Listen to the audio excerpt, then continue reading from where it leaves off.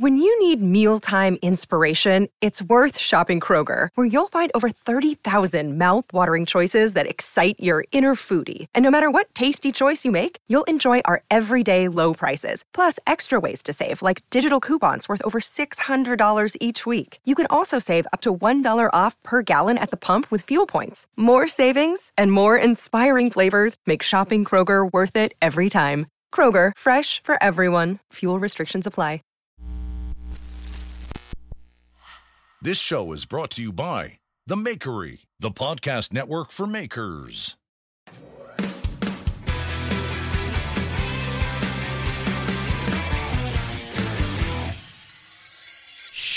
Welcome to Knife Talk, the podcast for knife makers and anybody with an interest in knives. Hosted by myself, Craig Lockwood of Chop Knives, Jeff Fader of Fader Knives, and Mareko Momasi of Momasi Fire Arts. We're here for you every Monday with a brand new show. Hope you're all doing well. So, guys, how's it been? What's the week been like for you? Let's start with Mareko. Let's start with me. I've been making a lot of ice cream this last week. Nice. Nice. To do with knives. I got this, I don't know if I mentioned it before, but I got this great book by this woman named Jenny Brittenbauer, who's a ice cream maker from Columbus, Ohio. She owns Jenny's Ice Cream, and I've been making ice cream this last week, and it's time consuming, obviously, but it actually doesn't take that much, ingredient wise. It's pretty. Have you got a machine, like a churning machine thing? I have like an old fashioned like hand cranking thing, which is fine. Everybody bitches and moans about hand crankers, but it only takes like 20 minutes. So if you're sitting watching a show or something like that, it's done like halfway through the show or something like that, right? Yeah. But I made what did I make? I made a banana ice cream, and then I made a butterscotch shell that goes over the top of it. Oh, dang, which was like, look at you! Yeah, look at you. well, Salted? in the shell. So no, this one was not salted, but it making the shell. So it's the kind of like it you pour it on and then it hardens, kind of like Shell. Yeah. It was so easy to do. Craig is getting so frothed up. You I talk can hear about he's ice got a cream. huge hard on. You can hear. Yeah, You had me whoa, hand cranking. whoa. I was talking about the shell. I was trying to figure out how to make a jerk off joke, and I could not figure it out. It's the hand Could not cranking. That's figure what it it out. was. Yeah. No, but it's super easy. You take a bag of whatever chips you got, white chocolate chips, butterscotch, whatever, and you put it in the pan. You put it on a medium-low heat and let it come up slowly, and then you add like a half cup of I used coconut oil. But yeah, it's beautiful. It's so easy, and it hardens up when it cools down. You put it in the cupboard or in the fridge, but just to heat it back up, you just put it in a water bath, and again on like medium-low heat, and it comes right back up and softens up again. You can pour that over to ice cream. We've had that last couple nights, and it's super delicious. I also made a strawberry frozen Greek yogurt and a watermelon lemon sorbet. And Jeez Louise. Momasi Ice Cream Arts. A new wardrobe by the gosh. end of the month. No. I've been taking it slow. I reasoned it oops, I just dropped my phone. Anyways, I reasoned it to myself. Yeah, I used to bake cookies a lot, and when I bake cookies, I eat like half the batch the first day, which is awesome, and then I feel disgusting like a fat hog by the end of the day. And I always swear I'm never gonna do that again, but I do that every single time. And these last couple nights, we've just had like one scoop of ice cream, and there's actually less sugar that goes into the ice cream than goes into a batch of cookies. So I feel good about it. But other than that, knife making's going good. I'm glad we were talking about ice cream. Knife making's going good. I got the stainless steel knife I forged out of Damasteel. It was a bitch to do that, but it's come along well. I'm working on the handle now. I'm doing something different that I've never done before regarding the spacer and how everything's kind of arranged in there. I'll let probably talk about that later as it comes along and is actually successful, because I haven't finished it yet. For all I know, I'm gonna have to rip the handle off and start over again, so I'm gonna save that. And that's, I guess, regarding knife making. That's basically it. Oh, Steve Schwarzer I was checking out Steve Schwarzer's new website. Our friend Andres Kalani helped him put together a really good website. It's awesome. It's cool. And he's putting up his own, like, Steve's kind of educational content and videos and stuff. And I love that Steve is in his, I think he's in his, easy, careful, whatever it is, you gotta back it off a little bit. You gotta back it off a little bit. He's a legend. He's been around for a long time, since the beginning. And so he's just got so much to share, and so it was really cool to check out the website, and yeah, and it's got like his whole history and stuff, and kind of like the conversation that we had with him a few episodes back. I think it goes a little bit more into detail about his history and how he got started and all that kind of stuff. It was really cool to see that, because it's like looking at a website about historical stuff. I've started following a lot of history Instagram pages, and it felt like I was looking at that and kind of getting some of that information that way. So it was really cool.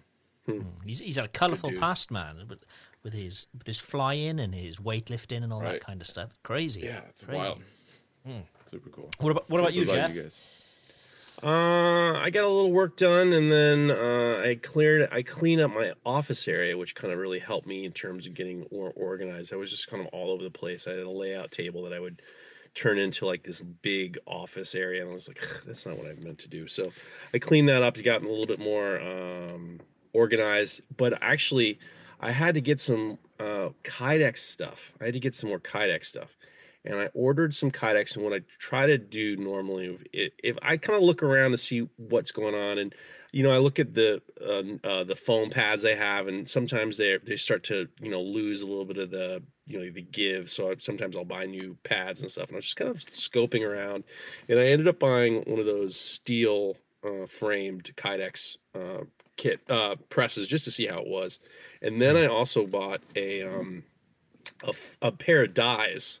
For the eyelets, eyelets, the way you buy eyelets, and there's one finished side, and it's like a tube, and then you put it through the hole, and then you have a pair of dies. So I tried out a new pair of dies that I wanted to just kind of mention, especially if you're doing Kydex.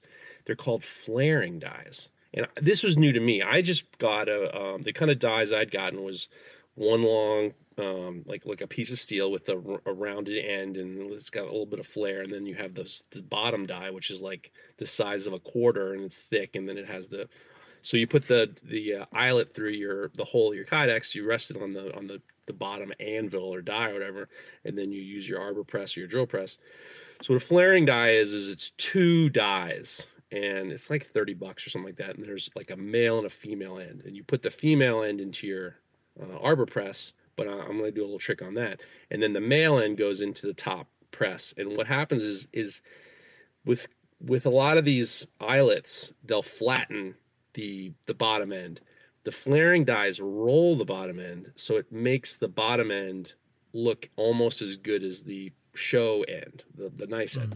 So I was very surprised. And what I did was I don't have an arbor press. I actually use for eyelets, I use a drill press. And then when you look at those flaring dies, they have like a 3/8. It fits into like a 3/8 or something hole in the arbor press. So I just drilled a 3/8 hole into a piece of 3/4 steel, and then put it in my drill press. And then I put the male end into the chuck of the drill press, and I used it exactly that way. I was stunned at how nice it rolled over those eyelets. I mean, you're gonna say, okay, who the fuck cares about eyelets and stuff like that? But it actually just made it. It was this subtle, tiny difference that just made them roll over nicer, and they look better. And I actually I usually kind of chat with Jonathan Porter. I was talking to him. You ever get these flaring dies? And he goes, and I looked at, he gave me a small, like a little bench knife with a Kydex sheath. And as I'm telling him, I'm looking at it. Of course he does. I'm looking at it. I see it right there. Yeah, because this is the same end. So I was super pumped about that. And that was, I got a few work pieces done. I fucked up a handle that was made out of stabilized redwood. I don't know if you guys ever use stabilized redwood. Yeah. The red, it's beautiful. It's got incredible chatoyance. It's got really great. It's got a lot of. They're beautiful. I love stabilized redwood. I've used them now, on 2 knives. But I destroyed one. The something to do with the grain that they kind of separate. They split. So if your drill bit isn't sharp enough, they're very fragile. They become very fragile. So I was using redwood, and I broke the first handle, and I had to dig into the second handle, and I got lucky. But yeah, just getting a little work done and blah blah blah. Sorry, Knife talk. So here we are. Craig, how are you? What's going on with you? I'm good. It's funny you mentioned Kydex then, because I've just ordered a shitload of Kydex in different thicknesses and different rivets and stuff to do some experimenting, because I think I mentioned last week that I'm going to do a small run of like bushcraft knives. Right. And I've been sort of, thinking how am I going to approach that and so on. So I'm just going to do I'm going to do 10 to begin with, make them, then put them up, see if they sell. And if so, I'll do a larger run. But obviously being a bushcraft knife, it's going to need a sheath, and my normal chef knives don't come with a sheath. So yeah, so it's getting things in place to do the Kydex on them as well. So yeah, it's good to know that there's a better way of, because the press I've got for these rivets, it's almost like a drill bit on top, and like you said, like a little anvil in the bottom, and it just it doesn't finish the best. So yeah, so I'll look and see what other the flaring dies give you a much better fit. And the thing about Kydex is it's all very inexpensive. Like I've made my own presses, and I just bought 3/4 inch. They have different types of neoprene, and the only thing you really want to do is you want to think, when it compresses, you want it to compress completely. You don't want to bottom out on your press. So if it's like let's just say the thickest part of your handle is like 3/4 of an inch, you want 3/4 of an inch on the top, 3/4 of an inch on the bottom. So when they meet, you're not pressing again. There's still room, and you're not like touching the press itself. But I was trying out the difference. Yeah, you have room. It's completely compressed, and there's room for. And I was noticing the difference between the steel ones and the wood ones that I had, and I didn't really notice a difference in terms of. With the steel ones are good because you don't need as many clamps. I have a question. Go ahead. When you're using the press, do you have extra foam that you could throw in there if you are concerned that you might bottom out? Did you get the steel one where you can kind of adjust the height to it? Yes, yes. I actually have bought the neoprene. You can buy the pads, and they're different sizes, and apparently they're different materials. Like some of them, they're more expensive ones, and they say that they're better. I'm not 100% sure. I totally agree, but this one, it's the steel one I have. You would have to rip off the pads. And I've tried there's 2 settings. There's the top setting and the bottom setting.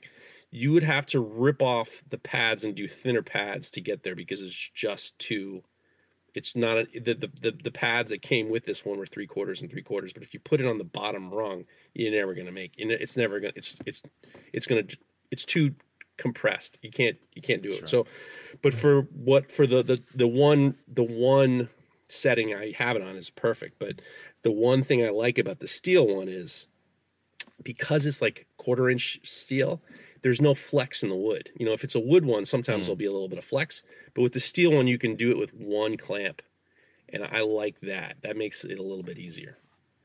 Nice. Look, very interesting. We're doing Kydex talk. Fine. Do you wrap your blade in anything to give it extra little bit of clearance? I put blue tape on the steel itself because I don't think I just. Yes, I think it's giving you it gives you a little bit of room, but it protects the steel a little bit. Obviously, I don't worry about hot plastic scratching up my steel, but it gives you a hair. But the great thing is if you're tight, and usually when you get tight with the Kydex, it's usually by the choil or by the knuckle. If you have the best retention ones have like a little knuckle guard. you can take a heat gun and heat it up just slightly there. And then what I'll do is you can even use your fingers, but then I'll have a air compressor next door, right next to me on. And then I have made the retention tighter by using like a push clamp, and then heating it up with the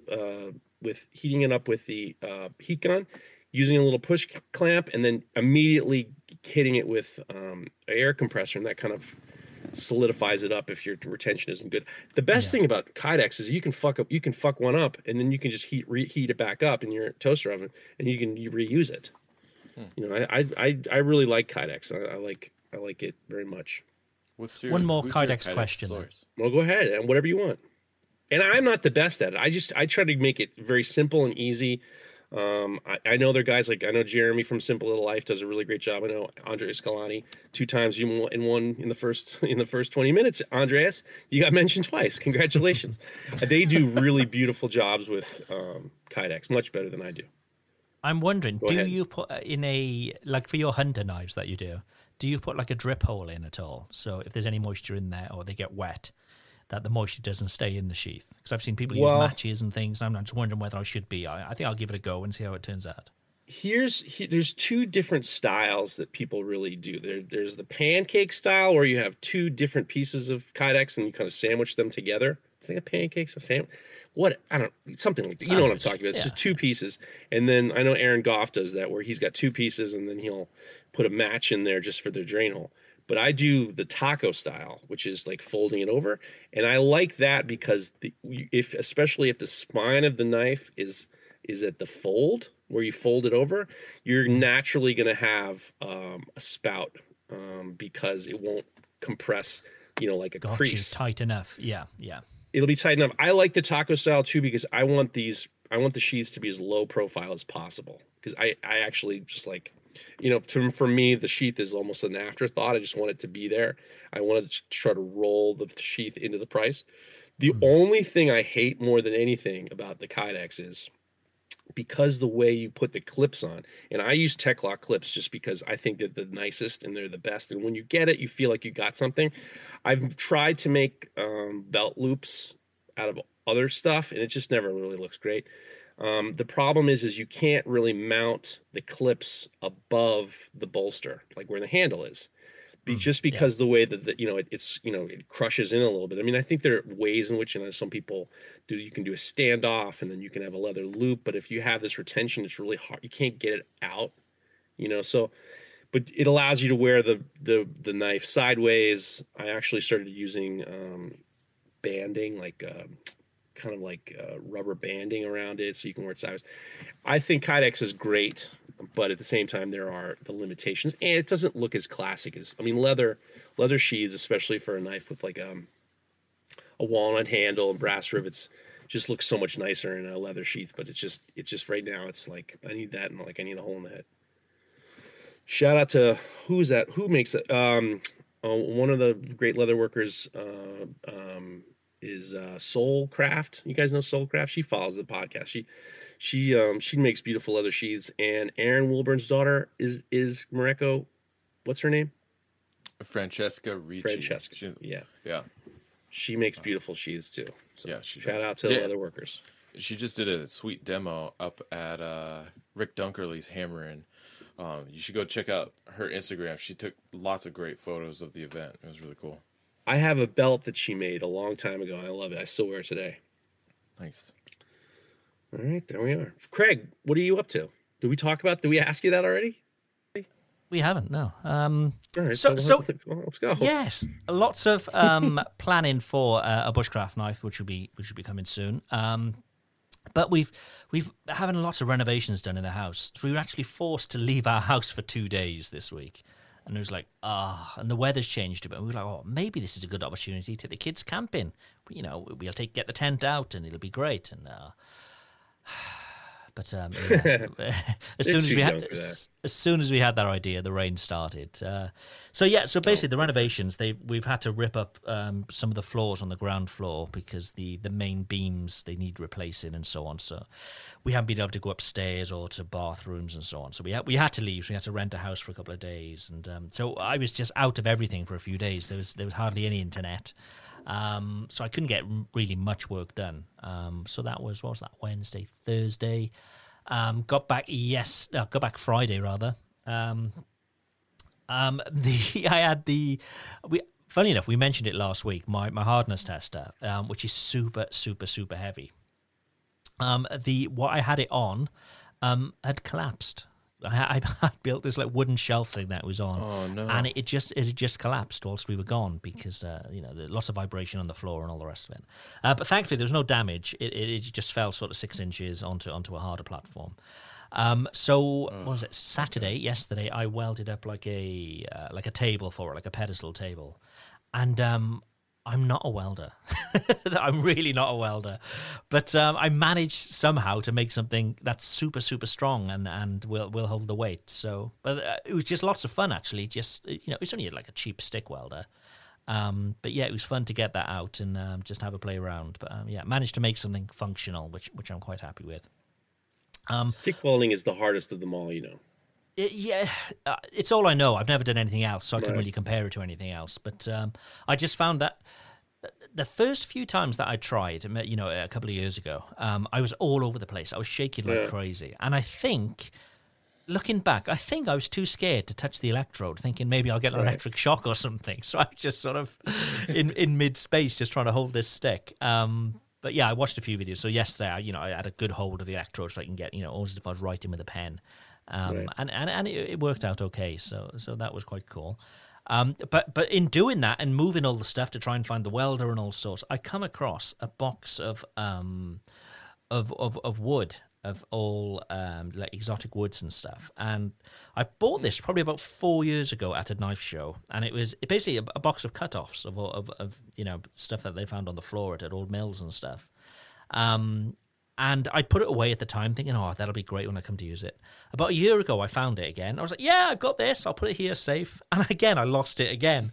But I found it, and it's amazing. It's like some of the stuff in there. There's some real sort of exotic. Most of it, I don't know what it is, but lots of really sort of highly figured stuff.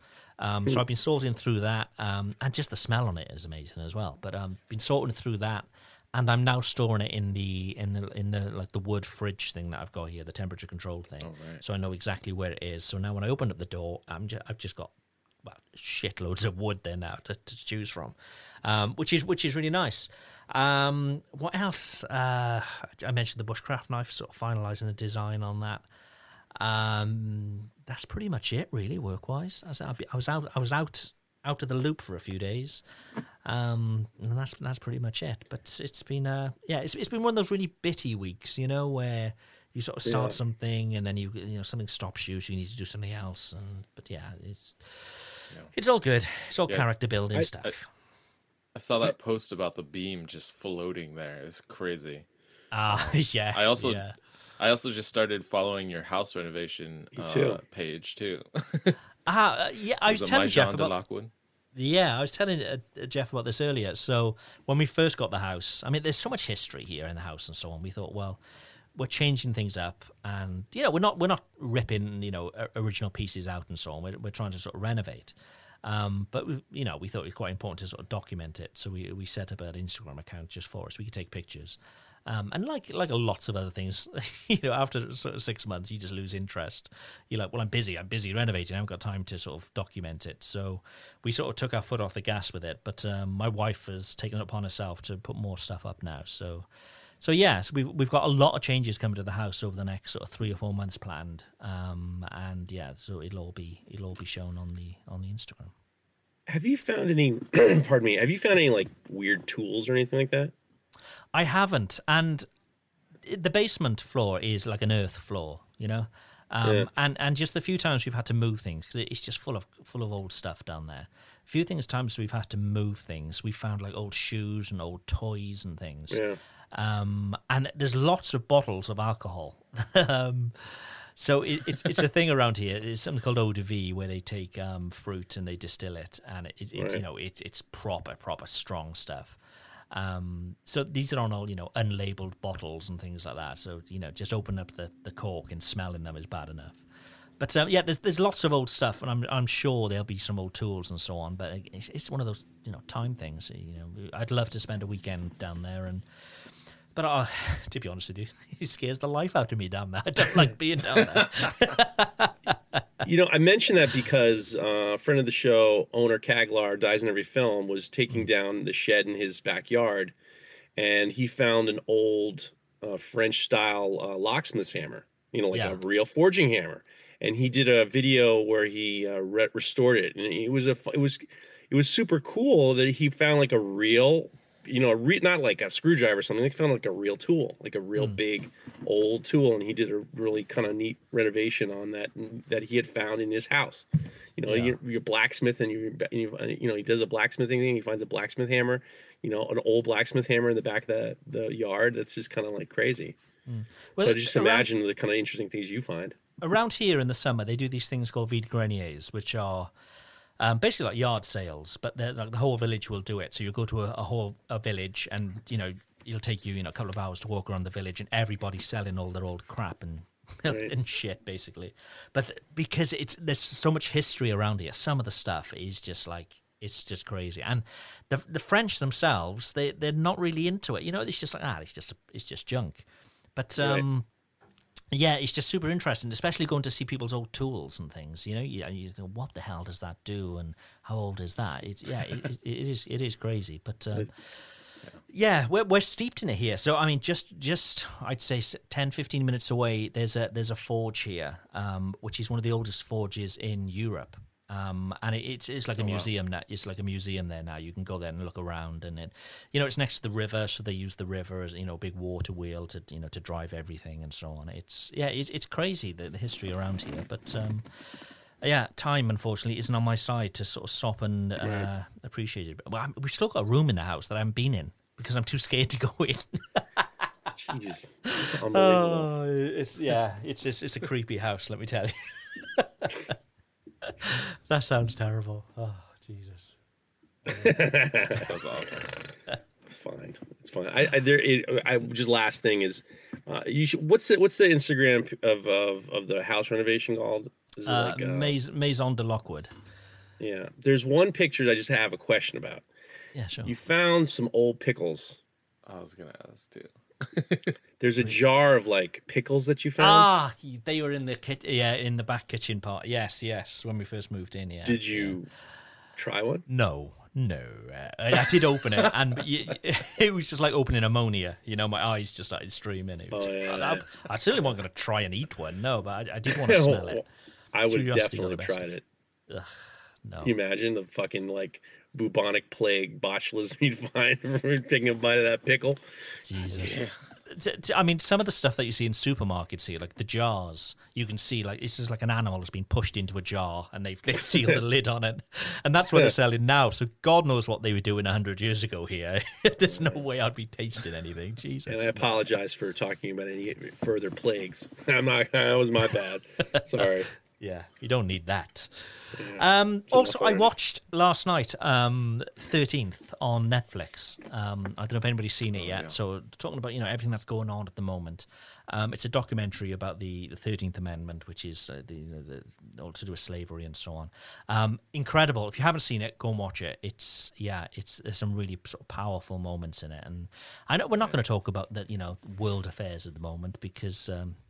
Apparently, some of you don't want us to talk about world affairs, but but I think maybe we'd all be a bit inundated with everything at the moment. But it's a really powerful documentary. It's called 13th on Netflix. So if you haven't gone and seen it, P.S. You got to see the Dave Chappelle 30 minutes on YouTube. That new Dave Chappelle video is incredible. He's the number one. He's the number one comedian of all time, as far as I'm concerned. He's number one. Used to be Ricky Gervais was number one for me for quite a while, but Dave Chappelle is like he's a captivating human being. He's a fantastic brain, and he's a wonderful human. He's a wonderful comedian. Is he just on a new live show then? It ain't funny. You're gonna watch it and you're gonna wait for a laugh, and you ain't gonna find one. I mean, he's just an incredible speaker, and it was a riveting show, and everybody should watch it because it's it's very true. So, and P.S. and I forget P.S. Let's keep going. Don't worry about P.S. I don't want to do P.S. I'm intrigued. anymore. What's the P.S.? I'm intrigued. I mean, listen, people want us to talk about certain things, and I understand. I had a very good conversation with someone who was like, "Yeah, this is, we want to." I'm sitting and I had a good conversation with someone who said, we're kind of hoping that, Knife Talk is like a oasis from what's going on in the world. And, I jumped ugly with him a little bit, and then he listened to me. I listened to him. I apologized for jumping ugly, and he apologized for telling how we should be running our show. Not So, the only one, then, Jeff. Not the you've been quite prickly with the comments this week to anybody you DM mean? in Knife Talk. I've had to sort of just check in every now and again to make sure you're not calling everybody fuckers. Did I? Have I really been that bad? Well, I'm just telling you this on the air. We actually had we had a great meeting of understanding and I did appreciation see that for one. each other. That was a good one. And then we had this great moment. He and I both saw eye to eye at the end. And then Craig slips in and says, "Why don't you two get a room?" It was like he fucking destroyed a perfectly good moment. Fuck me, but there man. was Come on, we need a people little bit. asking like knife questions, and you were responding, "We don't do that anymore." I do get a little short sometimes. You're right. I'm glad that somebody's policing the police in this situation. Somebody's watching what I'm doing. It's very good. Yes. Did I say that? We don't do that anymore. Okay. Let's get quizzical. I'm going to throw a surprise quiz on you a couple of times during this episode. So, are we ready? Do we need buzzers? You don't need buzzer. You're going to take it in turns to answer. Okay. Oh, Okay. man. Surprise quiz. Exactly. So there's a lot of points up for grabs. Morocco's going to go first, then Jeff, then Morocco, and then Jim. We'll bounce back and forth. Oh, man. I want surprise quiz. American states, the first 10 alphabetically. So of all the American states, the first 10 alphabetically. So Morocco can say one, then Jeff say one. We'll keep going until you both run out, basically. So Morocco, one of the American states in the top 10 alphabetically. Just question. Is it based on the first letter, or what do you have to do by the second letter? The first letter. Okay, good. First letter alphabetically. Okay. Morocco, have you got one? Alabama. Correct. Jeff, do you have one? Alaska. Correct. Jeez, Arizona. You're going in the right order, too. God damn it. Yep. Arizona. God damn it. A's. I know the next one. Oh, no. I'm going to go with... it doesn't have to be in order. It just needs to be in the top 10, in the first 10. I'm drawing a huge blank. Is there a B state? Boo York, Bane, fucking Boo Hampshire. I'm having a hard time here, guys. I'm sweating already. There's another A. Okay, we're gonna have to give you a countdown. I'm gonna help you, Jeff. I'm gonna help you. It's the home of where Lynn Ray does the teaching. Didn't you just say Alabama? No. It's in the middle Arkansas. of the country. Arkansas. Yeah, baby. Just in time. Yeah, well, thanks to Morocco giving me the assist. Oh, Jesus Christ. 2 weeks, Morocco. People Morocco, are screaming at their fucking iPhones. California. What about B? There's no B? No B states? Yeah, they don't have to be in order. They just need to be in the top 10. But at the moment, Morocco is like fully in order. Morocco knows them off by heart in order, I'm sure. There was a song in elementary school that I still remember. Oh, jeez Louise. All right. I'm ready to go. Connecticut. Yes. Oh, Jesus. Delaware. Morocco, yes. He's got a fucking song in his head. He's whipping the rest of them out. Detroit from Michigan. I'm having a hard time. I'm sweating so hard. Fucking D. God damn it. People are screaming at their phones. That's it. Man. Morocco, back to you. Denver. Ugh, that's Colorado. No, Denver's not. No. Back to Jeff. Oh, yeah. Shit. I forgot that. I said I'm Colorado. so Just said Colorado. Actually, you were both wrong, so we stop there. So Morocco had 1, 2, 3, 4. Jeff had 3. So 4, 3. And I'll run through them in order. You missed one out, by the way. So it was Alabama, Alaska, Arizona, Arkansas, Right. California, Colorado, Connecticut, Delaware, Florida, and the 10th is Georgia. Georgia on my mind. There you go. Boy, I didn't do very good at all, and I'm very impressed that you had that song. I know you were like, I got this song in my head when I was a kid. I'm going to win this motherfucker. And then I said Denver. Well, look what happens. Look, I almost said Detroit, so it's fine.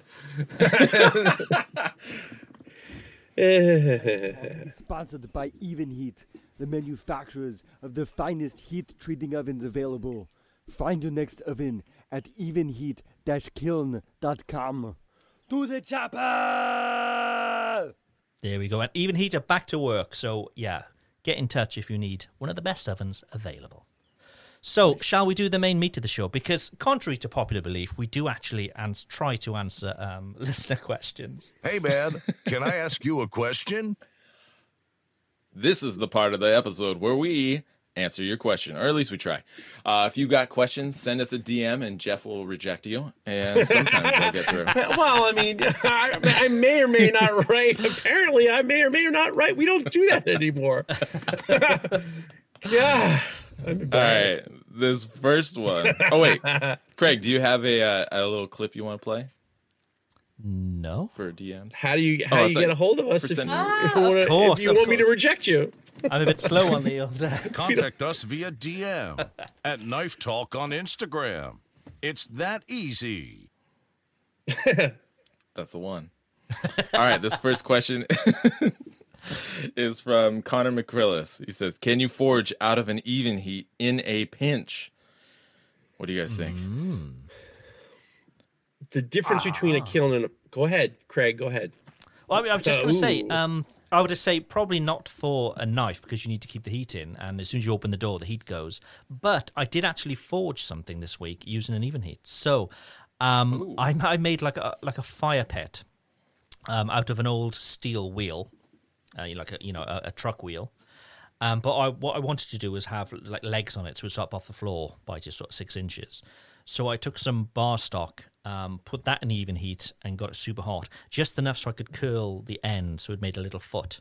So I did it. It was basically done in one heat, right. So it didn't have to go back in again. So yeah, in a pinch, you can because I actually did it this week. Nice. There we go. The good thing would be that you have an exact temperature that you want to go to. It's the reheating that's the problem. Like I was thinking, actually, I'm trying to get my buddy Cliff Dufton, who's stuck in his basement. I want him to make me a spoon carving knife. And I was like, why don't you just not? You can stock removal the knife, and then to bend it, just put it in the Evenheat. Just to do the nice bend. You just pick an Evenheat and then hit it over the horn. So I had a thought about that in a pinch. What do you think, Marco?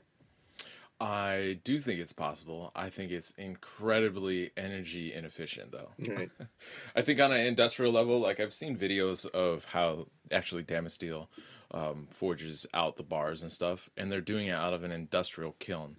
And that's just because it has a very specific range that you have to forge it in. So they're using the kiln to do that. I think you can do that at home as well, but your electric bill is going to be horrendous. Right. If you're going to, because like Jeff was saying, the reheating, sure, you can forge, but then to heat the piece back up is going to take another 15, 20 minutes to get back up to proper temperature before that thing's ready to beat on again. And that is time and electricity going out the window.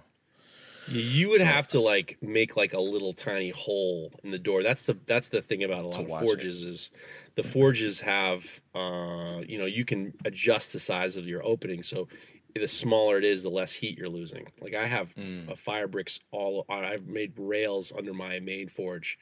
So when it's working, there's not it's not my NC forge. If the door's open, I'm going to lose a lot of that heat.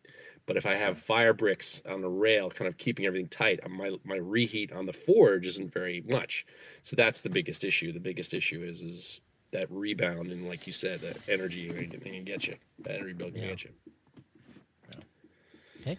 Next question comes from Daniel Bork. What's up, lads? Was wondering if you have some uncommon tool recommendations for knife making. Love the show and keep it up. Do you have any uncommon tool recommendations? Love this question. Not that question. Sorry, you don't do that anymore. Yeah. I suppose a laser thermometer, which I use for we talked about last week, heating up oil to the right temperature. A laser thermometer probably is in everybody's sort of toolkit. They're pretty cheap, and they can measure the temperature of your oils, that kind of thing. But one little tip for that is make sure you do it without any massive light source that's reflecting the oil. So I generally turn the lights off to do it, simply because the reflection of the light on the oil will give you false readings, because it's the reflection that they use to gauge the temperature. So yeah, turn the lights off and you will get a better reading. But one of those thermal laser thermometer things. Yeah. What about you, Mareko? Anything unusual that people wouldn't really consider to be a knife making tool? I used to use so for isolating my integral bolster from the tang, I used to use a guillotine of some sort. And when I first started, I didn't have any guillotine dies of any kind, or a guillotine like the one that Cliff makes that goes on your anvil. I used a piece of bent over. It was a half-inch round stock. Maybe it was 5/8 round stock. But anyways, it had probably an inch and a half bend in it, and then it kind of kicked back just the slightest little bit. But it basically was kind of like a large hairpin that was probably about 14 inches long, and I used that under this as kind of like a spring die in a way. To isolate the tongs, isolate the tang material from the bolster material. I eventually then built, for my own press, I built a guillotine die, and it makes it super easy to isolate. But to get started, it was literally just a piece of round stock bent over to help isolate that material, which you never would have thought would have worked so well. Do you know, that reminds me, I've seen people actually take like whatever the radius of your bolster is going to be, that it's going to, maybe let's just say for argument's sake, it's 1/2 inch. They weld a piece of 1/2 inch bar, maybe like 2 inches, onto a piece of angle, and they'll do two. So the bar is flat with one side of the angle, right? And then you put them both in to make two of them. You put them in the jaws of your vise, and then you can actually drive it down to kind of clean up your bolster. Oh, sure, yeah. I've seen that. I think John Ariani was talking to me about that. Sorry, John, I ruined your spot.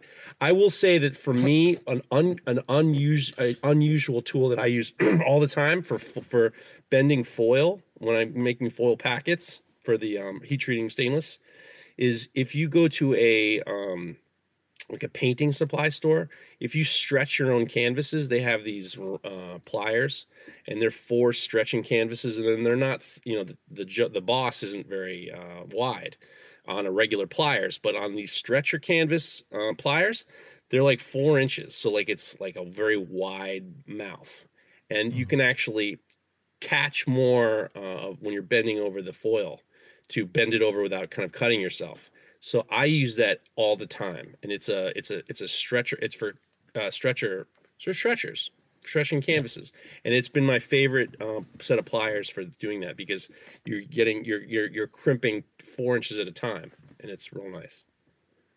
Cool. Definitely something you wouldn't normally expect. I've got another one, actually. Just thinking of unusual things here. I've got like a motorcycle brake bleeding kit. And it's like this little sort of pneumatic hand pump. And I use that when I make mosaic pins. So I'll put the pins inside the tube. Then I'll put it into resin like a straw, like a drinking straw. And I use that mechanical pneumatic pump just to draw really slowly to draw up the resin to fill the gaps in the mosaic pin. So absolutely. Yeah. That's a good move. Unusual. That's what I used to use when I worked for Bob Kramer, and I made his mosaic pins. That's exactly what we did. That's a best way to do it, actually. That could well have been where I learned how to do it then, from a video somewhere, maybe, yeah. Okay. The Let's just next add, one- I want to add one more. I took an Sure, old yeah. motor off an old grinder that I didn't want, and I bought one of those arbors that you put on there to turn an old motor into a buffer. You can just get those. You can get those little whatever your buffing wheel fits on. That just you screw it on and it's great. I love those things. That's I'll what have old motors, I'm gonna just keep buying those things. That's what I need to get next on the kit list is a good motor for a buffing wheel, because mine is just really. Well, no, I'm saying I need one. I've got a shit one. It's just underpowered, and I want to get bigger. The big wheels you see people have. I want to get some of them, some of those bad boys. Yes. Anyway, David Bigger Pin wheels. asks.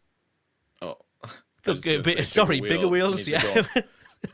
Bigger wheel. That means that thing's moving way faster. So Yeah, I it's suppose. it gets a little scarier out there.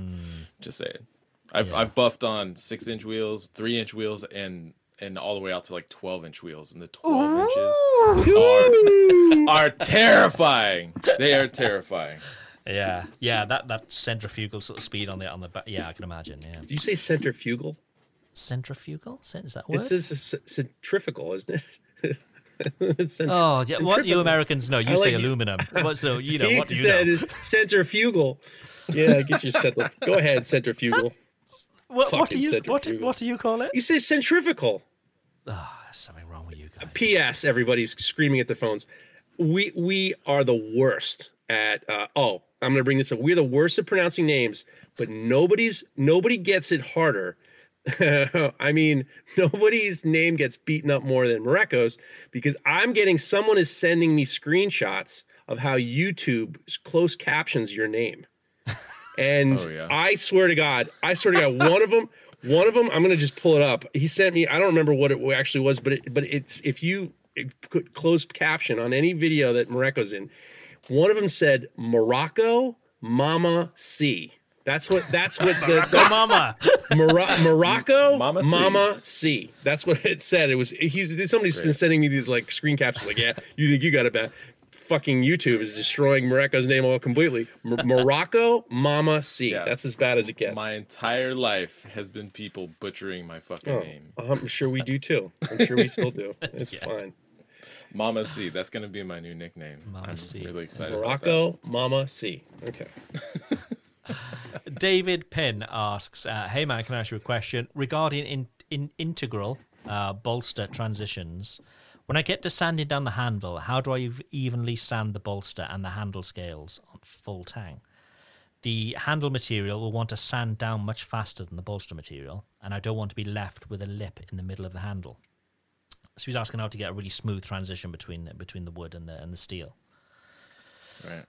What have you got, Mareko? I mean, even if it's not an integral, but you have like maybe large pieces of stainless steel or copper or brass or bronze or whatever at the front as your bolster that are pinned in, and then it transitions down into handle scales. It's the same problem because the wood or whatever the handle material will remove quicker than whatever the metal is. And the thing I've always found that works best for me is just to have some sort of harder backing or a firmer backing that helps blend that transition, because instead of being allowed to dip down into the handle material, it stays against that hard backing. And so I usually use, I have a rotary platen, but you can actually do this also just on your I used to do it actually when I worked for Bob. I used to do it on a 4-inch contact wheel to help blend that transition there. Yeah. So the rotary platen helps give that. It's what a rotary platen is. It's a series of wheels with a rubber belt running around it, and then your grinding belt runs on top of that. And so when you get down to those really fine grits, 220 or above, 400, especially if it's a J-Flex, yeah, they can be really flexible and go all over the place. And so having that firmer backing helps prevent from what I usually call undercutting, is the handle material being undercut from where that steel is. They're both being cut kind of at the rate that the steel or whatever the metal is being cut. As long as you're kind of focusing kind of a little bit more of your pressure on the metal, then the handle material being cut is just kind of a symptom of cutting the metal kind of on one side of the belt while the wood's being cut on the other part, if that makes sense. I don't know. Makes a lot of sense. I have the hardest part on the underside, the bottom of because it's hard to get in there sometimes. Yeah. I feel this pain. The underside of the integral bolster is the part that I have the most problems with. Mm-hmm. Yeah, because it's a tight corner in there. And right. What's fortunate is the rotary platen, and they're crazy expensive. I wish I could figure out a better way to do this without using the rotary platen. But the rotary platen is really nice because it can still get in there and offer that support even in those tight corners, like on the bottom side of the bolster at the heel. And yeah, I guess maybe I should try to figure something out. But that's what I got. Okay, cool. Let's get quizzical. Okay, Let's get it. Round 2 of the quiz. Go Are you ahead. ready? Yeah, all the time. It's the same thing. There's going to be 10 answers, and you're going to take it in turns, going back and see who gets the most. This one Jeff is is so super excited. hard. If either of you, Jesus so you Christ. can have as many guesses as you like. Go ahead. The top 10 selling music singles of all time. Of all time. Of all time. So a point for any of them in the top 10. I'm going to lose this fucker into the first one. So let's start with Jeff first. I'm going to say Thriller. Thriller. Yeah. Dun, dun, dun, dun, dun, dun, dun. No. Whoa. You fucking kidding me? Mareka. And these are Really? singles, not albums. These are singles. Singles. Bohemian Rhapsody? No. it can't No.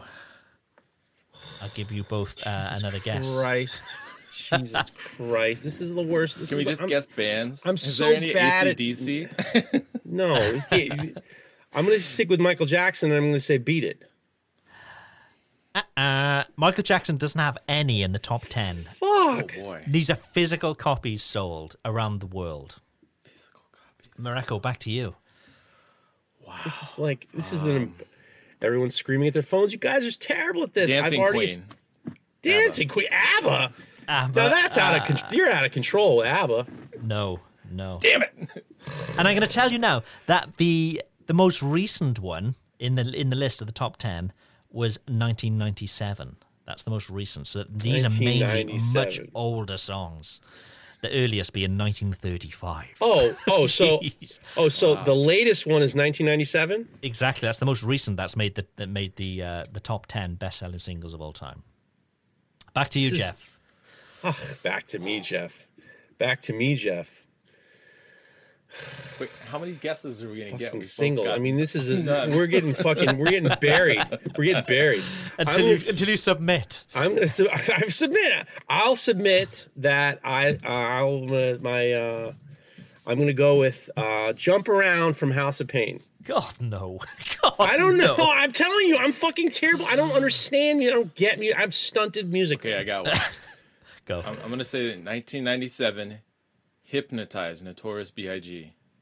No. Damn it. Look at you. Look at I you think go. we'll scrap this. I'll just tell you the answer. This sucks. You both zeroed out, the two of you. Terrible. Yeah, awesome. That was awesome. Jeez Louise. Really good.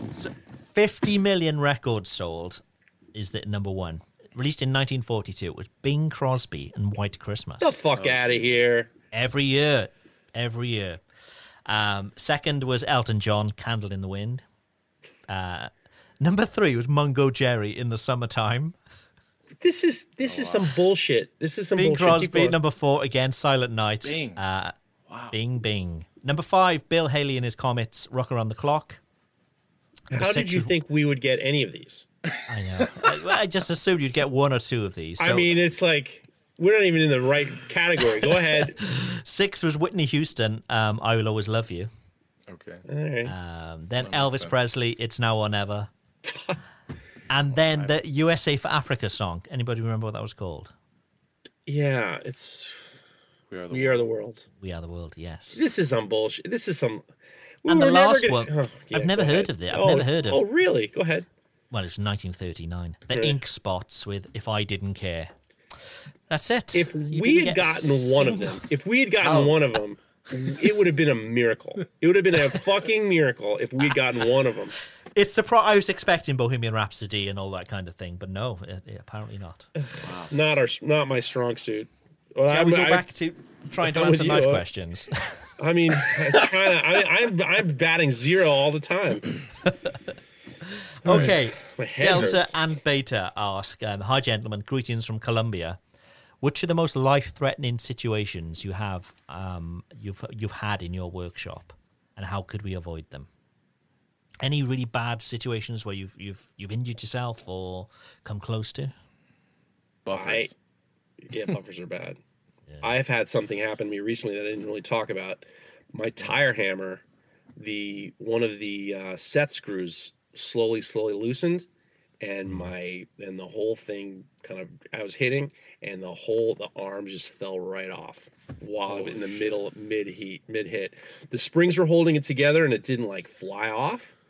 But that scared the shit out of me, and I was able to take a long 2x4 and kind of get it back on the axle, and then I tightened everything down and went around. All of a sudden, I'm just like a Mr. Allen Wrench. I'm like Allen Wrench City.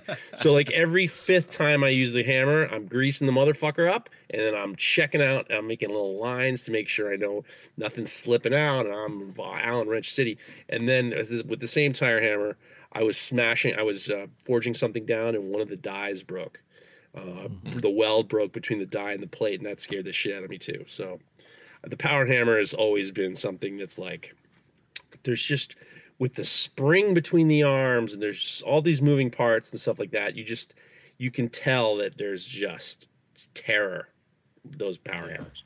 A mechanical hammer starting to come apart, it would be terrifying. You don't really know unless you're like on it and just like constantly like checking it out. And I had lost a little bit. I just use it very, very infrequently, and that scared the shit out of me. And I know a friend of ours, I think is Iron Bell. It's a blacksmith guy, built some people build cages around the arms just to make sure because it's the spring, especially on a Little Giant, the spring between the arms, if that thing flies off, you're going to be headless. You're going to be headless. It's going to take your whole face off. Right. So like a lot of people build like aftermarket tire hammers are all aftermarket now. I mean, mechanical ones at least. So they built a cage just to make sure that nothing, if it falls out, it's not going to put it in your mouth. Yeah. What about you, Mareko? When I was working for Bob, I was forging under the 500-pound Little Giant, and I was setting the weld on some Damascus, and it was covered in flux. This is before my fluxless welding days, and it splattered, which it always does, but it shot right at me, and I had gloves on, I had all kinds of protective gear, but it bounced down my sleeve, some of that flux, which is essentially liquid glass, down into my glove, and I'm still setting this weld with my left hand holding on to the tongs while my right hand, I'm trying to, swing that glove off. That was one of the most nervous-making situations I ever had in the shop. But probably the most terrifying situations I ever had in the shop was buffing on a knife and the knife getting pulled right out of my hands. Yeah. It's happened a couple times, and each time I'm surprised I actually don't pee a little bit because it's terrifying. And the first thing I do after saying "holy fuck" and my heart is racing is I start feeling around my chest and my torso and down my legs, and I'm looking at the knife to see if there's any blood, because if I did get stabbed, I'm probably in shock. But I've been very, very fortunate that I have not been stabbed. But feel free to pee if you feel like if you need a reason to pee in your pants. I give you my blessing. Good one. Thank you. All right, I'll let you know how I was scared, so I just started peeing in my pants. What were you doing? I was having lunch. I got nervous, and I just decided I want to pee in my pants. What about you, Craig? I've had that a few times with the buffing wheel, and it'll take a grip and just shoot it away. Yeah, always nerve-wracking. But what I generally do now is if this is sort of pre-putting the handle on, I'll sort of clamp it to a bit of like 2x4 and use that, so you got a better grip. But obviously, once you've finished a knife, you want to give it a final buff as well, and that's always the scary bit. But no, I've been quite fortunate really not to have any sort of major accidents in the shop. There's always these little things like, sometimes you're tensed up over the grinder, doing something really delicate, and then something like the compressor will switch on. And you're just like, shit! Yeah. You just like jump out of your skin. But no, never any accidents, touch wood. I'll say that I used once. I was jet lagged and I was working on a knife, and actually was pushing. The blades were very dull. And I was trying to cut the tops of the Corby bolts, and I pushed and I touched the bandsaw, and I went right to the hospital. But that scared the shit out of me. But I want to just give a quick product review for Milwaukee is making new Porterband blades. I think it's time for a mini product review. Milwaukee is making new Porterband blades. I just saw them for the first time. And it's like, I think it's like, I don't even remember the name. It's like Maximum. It's a new variation of a bandsaw blade. It's like Max Use or something like that. Or it's like Extreme. It's like Extreme bandsaw blades. I swear to God, they're 10 times better than any other bandsaw blades I've used from Milwaukee. I've been using this one bandsaw blade forever. I'm stunned. I'm always like, I wonder how long it's going to take for me to not use it. It's great. This Milwaukee, I don't know what it took. Just give me a second. I'll go get the box. Just talk for a second. I'll get it. Yeah. God damn it! I gotta find the bio for the fucking out. This is good timing, actually. This is good timing because I do need a new blade on my little bandsaw, metal bandsaw as well. So, sure. I'm excited. I'm interested to hear about these because I used to buy. I have a Milwaukee Porterband. You can hear him banging around in the background.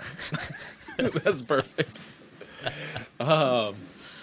Why don't we just listen to him for a second? He's going to trash the place now. Proper psychopath moment. He's running back. I fucked up. And then the vicar said, never on a Tuesday. I fucked up. I lost the box. Sorry, guys. That was embarrassing. I shouldn't have left the room the amount of box I didn't even have. What have you got, Jeff? In regards to what? I thought I said... I fucking almost killed myself with a tire hammer. Is that good? Not good enough? You did? Oh, sorry, you didn't. I mean, Jesus Christ! Jesus. I almost killed myself with a tire hammer, and you forgot Challenge it. Jeff. And next time that happens, I'm definitely gonna pee myself. And I don't want anybody's. I might just pee myself right now. You crack a window on your truck at least. I'm gonna have a Kydex drain You're hole. out of breath now. I want to have a Kydex. A little pee hole. That's what it's for. That's what Just it's put a for. So you matchstick in it. pee that. Yeah, I got the matchstick pee hole ready to go. Okay, let's move on. Dave Evader Knives asks, when knife makers ask you how their knives look, are you honest or do you kind of BS them? Will you tell them what needs to be fixed or tell them it looks good? What do you do when somebody that produces a knife and says, "Hey, what do you think of my knife?" That's Jeff's favorite. I fucking bullshit. I won't say anything. I don't do that. I just like, I don't feel. If somebody showed me an exact, like, what am I doing wrong here? I would probably help them. But if you gave me your knife, I'm not one of those guys. I'm not a master bladesmith by any means, nor am I, I wouldn't be able, I just make my shit. So I'm encouraging, but I don't do critiquing of craft. I don't do critiquing of craft. I'm not, I've been down that road when I was an artist, and it was like, it's just like, I just never liked it. Sometimes the answer is I bullshit, or I don't even bullshit. I just say, I'm not your guy. Peace and love, peace and love. Keep working. Yeah. I don't do that anymore. Yeah, I don't do that. Right. Just like I said, we don't do that anymore. We don't do that anymore. Yeah, that's especially going to like knife shows. That's the hardest part. Especially, it's usually like young guys that come up and they're like, "There's this, this 14-year-old kid or this 18-year-old kid," and they're like, "Hey, I just made my first knife, and can you take a look at it?" My first thought is like, "Oh fuck, okay," but they're very clear. Or at least they are, and anybody else who's wanting critique, they're like I really want you to be honest. Where do you see where this could be used improvement? I don't get too crazy about the minute details, but some of the more like obvious things that I'm seeing, like maybe it's just like the bolster is a little off center, or like there's like a little wiggle on the blade, and I offer some advice on how like potentially that could be fixed, or anything that I think that I could actually offer like meaningful advice on. Otherwise, if somebody's just like, hey, I made this knife, you want to take a look at it? I'm like, okay, sure. And I'll look at it and I'm like, okay. And I just try to find nice things to say about it usually. And I don't offer critique unless somebody really, really is asking for one. It's not fun. I don't like doing that. I have a funny story. The only time I ever met Bob Kramer, Tony got me into a event in New York. This was a number of years ago. And he says, just bring your knife. Tony's like, go bring your knife. I'm like, I'm not bringing my fucking knife. This is in the beginning. And I'm like, I ain't bringing my knife. He's like, bring your fucking knife. So we go through this meeting, and then it wasn't a meeting. It was like a sharpening thing. And there was like 5 or 6 people there. And I'd said, I was so nervous that I said, he asked me what I do. I said, I make knives or something like that. I said something stupid. So then at the end, he says, well, I'd love to see your knife. And I was like, I don't think so. And Tony's like, hey, just pull the fucking knife out. So I pulled the knife, and Bob had already said, I don't say anything if it's, he's like, I usually don't give, I'll say, oh, very nice or interesting or something like that. He's like, generally speaking, he made something about like, he's not going to give critique unless you want it. So I pulled it out, he looked at it, and he handed it back to me, and he goes, and I was like, Jesus. Interesting. Yeah, it was like everything, the things that he said when it's a piece of shit, when he said it's a piece of shit, he basically, it was before, it's like, I just don't say anything when I see something that's garbage. So I hand it to him, he goes, And I was like, oh, motherfucker. But I did get the picture with him. I'm holding my knife and he's holding his knife. And I did get the picture, but it's really just funny to me because it's just like, Jesus Christ. So, and P.S. Last story is, some of you guys are probably surprised that Will Stelter and I are friends. And I walked around with Will Stelter at the Blast Blade show. We walked around for a couple hours. He stopped every master bladesmith. I'd love you to take a look at my knives. And every 5 minutes, I'm like, oh, Jesus Christ, Will, you going to go see everybody? You're going to get through this? You really want his opinion? I can't believe it. I was just giving him such trouble about like, come on, Will, are we going to walk through this thing? You're going to ask every single person, 10 different guys your opinion. It's a beautiful knife. Just knock it off, or let's just keep walking. So there you are. Oh, this is, yeah. When you're looking for critique, I'll give you some critique. You got to get yourself a Broadbeck. I wasn't looking, guys. I'm sorry. We don't do this here. If you want to critique and you want to get a good grinder, get yourself a Broadbeck Ironworks grinder. Their 2x72 grinders are beautiful. They are made by knife makers for knife makers. Ryan and Vince do such a beautiful job with these grinders. They're incredibly versatile and intuitive. There's a long platen, which is for chef knives. It's great. I love the fact that it's got such a long platen. You have a lot of material, room to work. Their work rest is awesome. It's also adjustable, so you can go side to side. So if you were using, like, if let's say you're using jigs, it's super long, so you don't have to add anything to the workstation in order to get all the way across. That's really helpful too. There's tons of different attachments. They're developing new things. I know that they're R&D'ing their surface grinder with Kurt Halland. They're going to do an integral bolster piece. Vince told me, I talk to Vince probably every other week, and he's told me that they're working on some new things that are super, super cool. It's horizontal, vertical. I think I said that. You don't need a wrench to change your parts, which is real nice. The shipping is included in the price. They're not going to nickel and dime you. It's a great grinder. I have it. It's my number one grinder. My other two grinders, I don't even really use that often. I don't even use them at all. So go to broadbeckironworks.com, put in Knife Talk 5, get yourself 5% off, and follow them on Instagram because they're always doing some quick big sales, holidays or whatever. They are doing like quick sales. So give them a follow, give them some love. Broadbeck Ironworks, get yourself a nice grinder. from them. Let's get quizzical. Oh, Jesus Christ. Are you ready? All the time. Go ahead. Same thing. 10 answers. Take it in turns. Fuck, And this is so aggressive. I feel like this is almost like aggressive. This is a good. Go ahead. I'm with you. 10 answers, ahead. but this time there's male and female, so you can have either. So there's 20 answers. What are you talking about, essentially. male and female? Okay, so I've taken this data from the Social Security Administration website. Okay. I want The Nigerian prince is okay. Go ahead. the most popular names of people in the last 100 years. Oh my So there's 10 God. male, 10 female, and we're looking for any in the top 10. Mareko, you go first. Sarah. Yes, that was the 9th most popular female name. Wow. One to Mareko. I'm gonna say John. That's number 2 for male. There Yes. you go. There you go. Back to you, Mareko. Madison. What? No. Damn it. No Madison. I'm gonna go Jeff? with Thomas. Number 9. is male. Yeah, I'm in there, Yes. baby. I'm in there. Back to Mareko. So wait, I'm sorry. This is of all time or last 100 The last years? the last 100 years, yeah. Okay. Rachel. Back to Jeff. Oh shit. I'm gonna go with George. Come on. No. Really? Surprisingly not. Yeah, surprisingly Wow. not.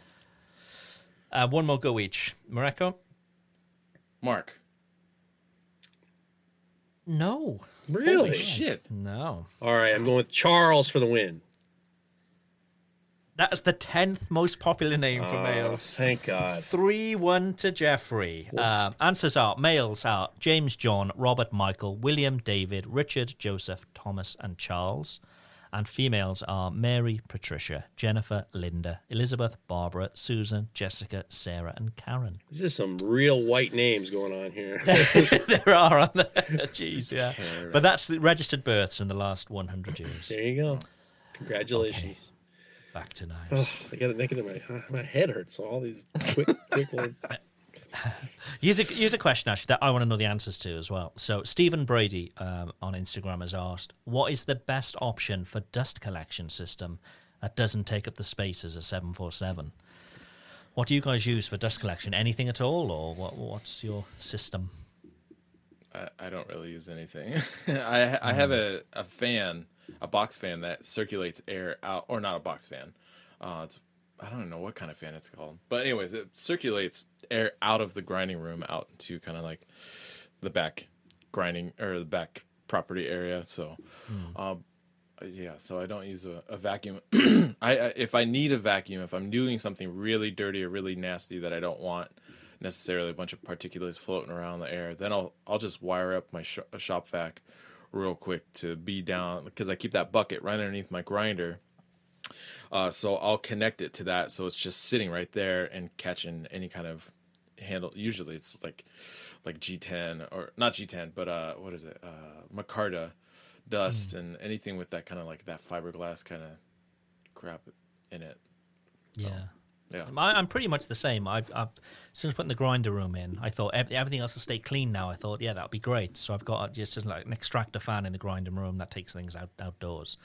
But thinking that the rest of the workshop will be fine. But, you know, there's not much room in the grinding room. So when it comes to doing other stuff, like you know, just this weekend, for example, do some welding and, you know, you're grinding stuff down, ready for grind, you know, and everything is just full of dust.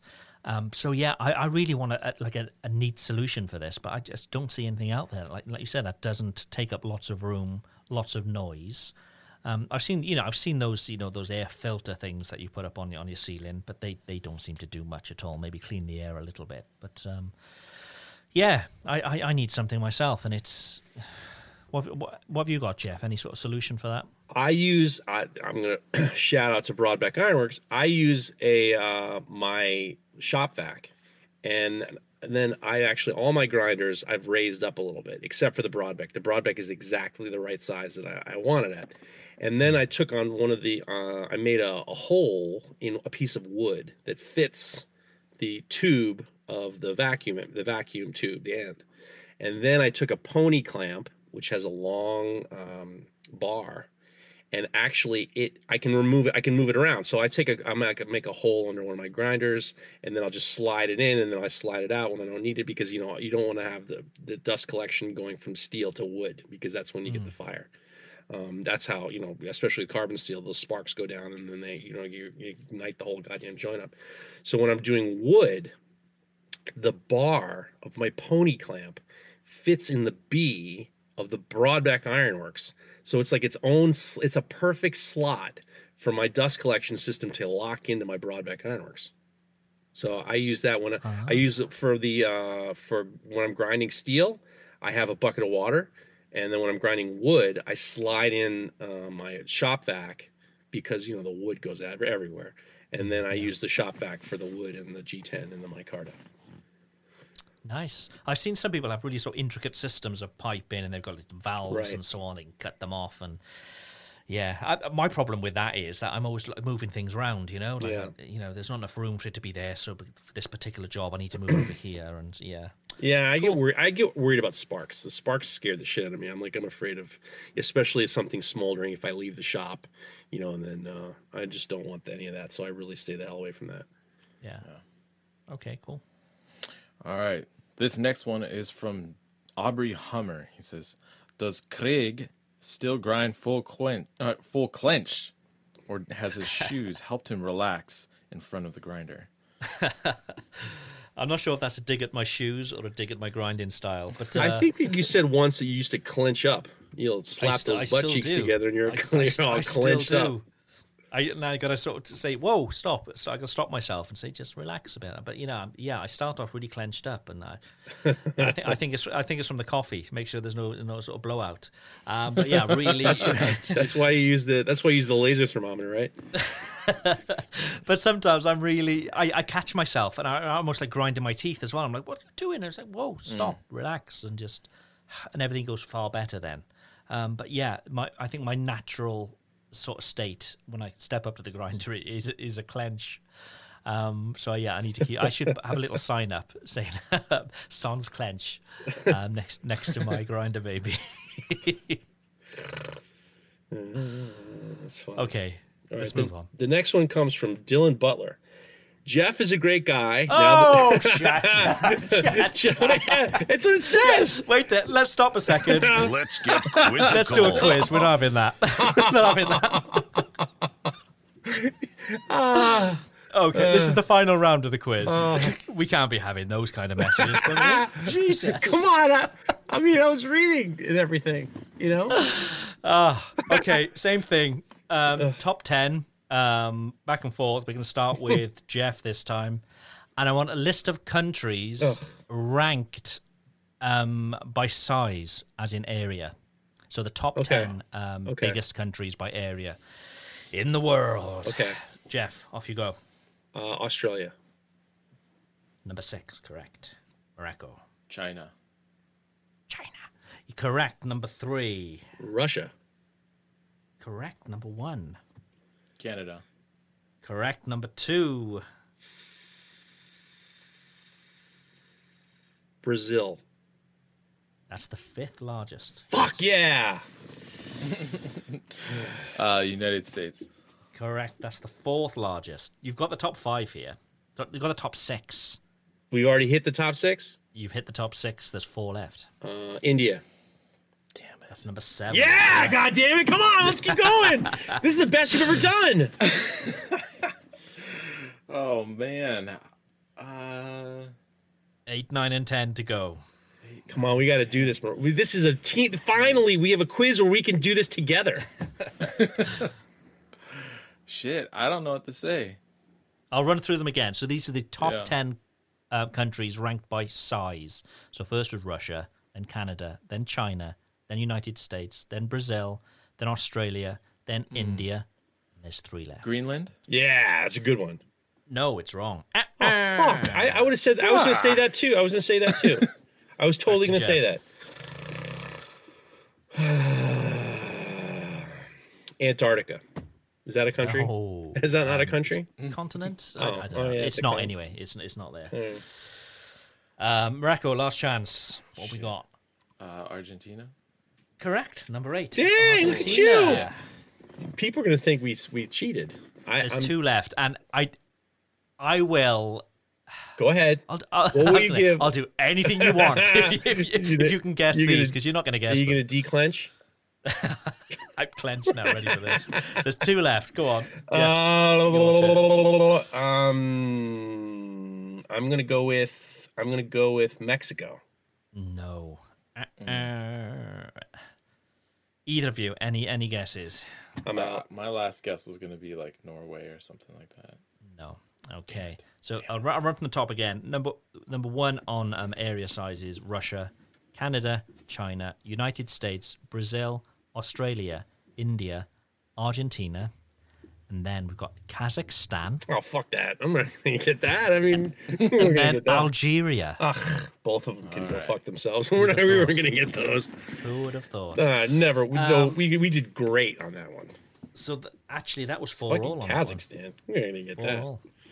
I don't think anybody would have got Kazakhstan. Everybody was shouting at their favorite podcast player now, going, Kazakhstan. I was like, nah, you didn't get that. You didn't get it. So let's get back to. Can I get back to the question? Go on, Jeff. Go on. This one comes from Dylan Butler. Jeff is a great guy. Now that no. Let's move on. The next one is from. Come on. Go on. Because this is a real question. Jeff is a great guy. Now that we got that compliment guaranteed out of the way, what quench oil does 80 CRV like best? Okay. I don't know. Me neither. Morocco, I thought you were an 80 CRV guy. I've never used 80 CRV, but I can see right there the C and the V, or the CR and the V, that it's got chrome and vanadium in it, which usually tells me that it's a little deeper hardening steel. So AAA quench should probably do that. Do the job for it just fine. Look at you. You CSI'd that question on the spot. Fantastic. Or maybe canola oil. No, I'm just joking. Ice water. There you go. The next one is from Vandel Meneran. I think it's Van Diemen Iron. Van Diemen Iron. Vandel Yes. Yeah, he looks weird written, that's all. Hey there, cuties. Just wanted to thank you for all the work that you do for the podcast. Love listening to it. Now we'll stop there. Could you possibly discuss the pros and cons of using a grinding jig? I've only made a couple of knives. Some say just learn to do it freehand. This is beneficial in the long run. Yeah, we leave it at that. You fucker, man! There's another Jeff compliment at the end. We can't be I told you in the last episode that if you give me a compliment, then I'll guarantee you'll be on the podcast.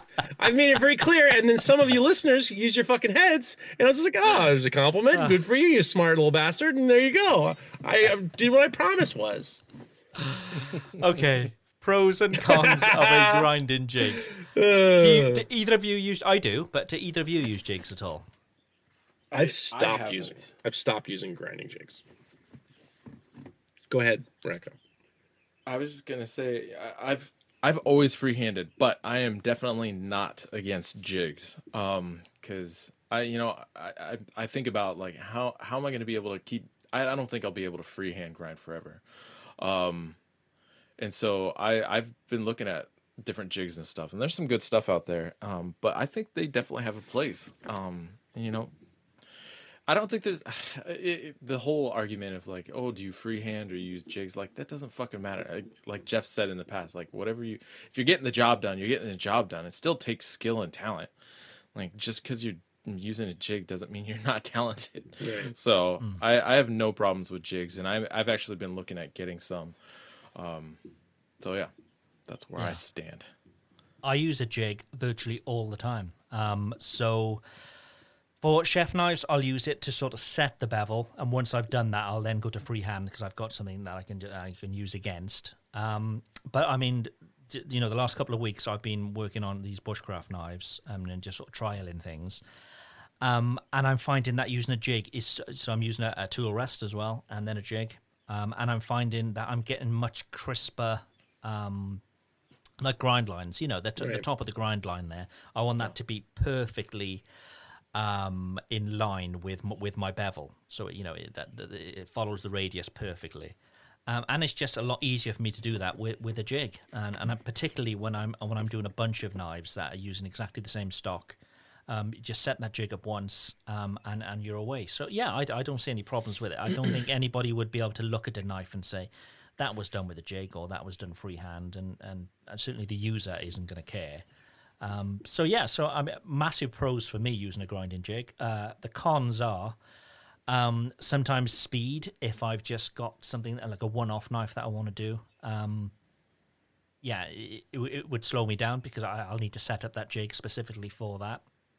But I use a jig from TR Maker, which they really kindly sent me for free, and it's a really, really great jig. It's really Mini product review. it's a mini product review. It's really versatile, and it also lets you do it with a file guide on too, which I know a lot of jigs can be a bit of a kerfuffle trying to use it with a Right. file jig.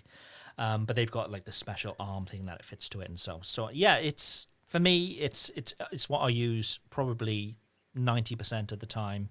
And sometimes it is literally just for setting the bevel, and once that's got that established, I'll then go to freehand. But yeah, as I say, with the bushcraft knives I've been doing, I'll even finish still using the jig. I like the jig, but one thing that I stopped, one of the reasons why I stopped using it, and it wasn't to stop using it for any other reason other than with chef knives, I didn't like to just grind one side, because that's what happens with the grinding jig. You're not going to just do a swipe across your work rest and then change your jig, change the other side. And that can be, Yeah, I do. you change it every single swipe. Yeah, but it's not. So the jig that I use, the one from TR Maker, and the one that I used before as well from Bashadan. So it's just out. It's just out. It just sticks out with nothing behind it. Yeah, so it's not bolted into the jig. You have like little rests that the spine sits on. Huh. Oh wow. So then you can just there's no bolting. You just take it off and do the other side. It's less than a second to change. Huh. So yeah, it's not a case of doing all of one side, then having to then turn it and retune the jig and do the other side. It's literally I do one swipe left, one swipe right. Well, one left, one left, like that. It's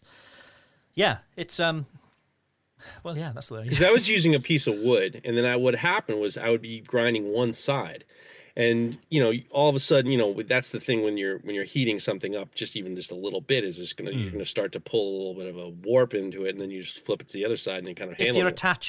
attaching it to the jig, yeah, that I can see. Yeah, it would be a bit of a shit to change each time. But no, I think, to be honest, the only jigs I've ever used, they're not attached to the jig. You hold it against the, and sometimes I might use like a spring clamp or something, but that takes a second to undo. Right. I've gotten more comfortable. I've gotten more comfortable freehanding it, and I actually enjoy grind, which I never thought I'd be able to say. Is I enjoy it a little bit more when I'm kind of like both, doing it by hand and then trying to make it even, and then my lines, it's going back and forth even. I'm having a better time doing that, and also I don't do the tool. I don't do the platen, straight up and down. I put it at an angle so my neck isn't down. Yeah. So I'm having a little bit of I'm in a better position when I do it that way, and I wouldn't be able to use a jig anyway. Because you can't use a tool rest if your platen is at a very steep angle, like 45 degrees. You can't use a tool rest anyway. Yes. So I'm more comfortable in that without the jig. So, but they're great, especially if you're going to do a Scandi grind. Unless you're Pariah Knives. Shout out to Chris Adelscott. He's the freehand grinding king. And he told me if you're not following Pariah Knives, that guy can grind. And I asked him, I was like, what do you do? Do you use a jig? And he goes, no, I just hold my breath.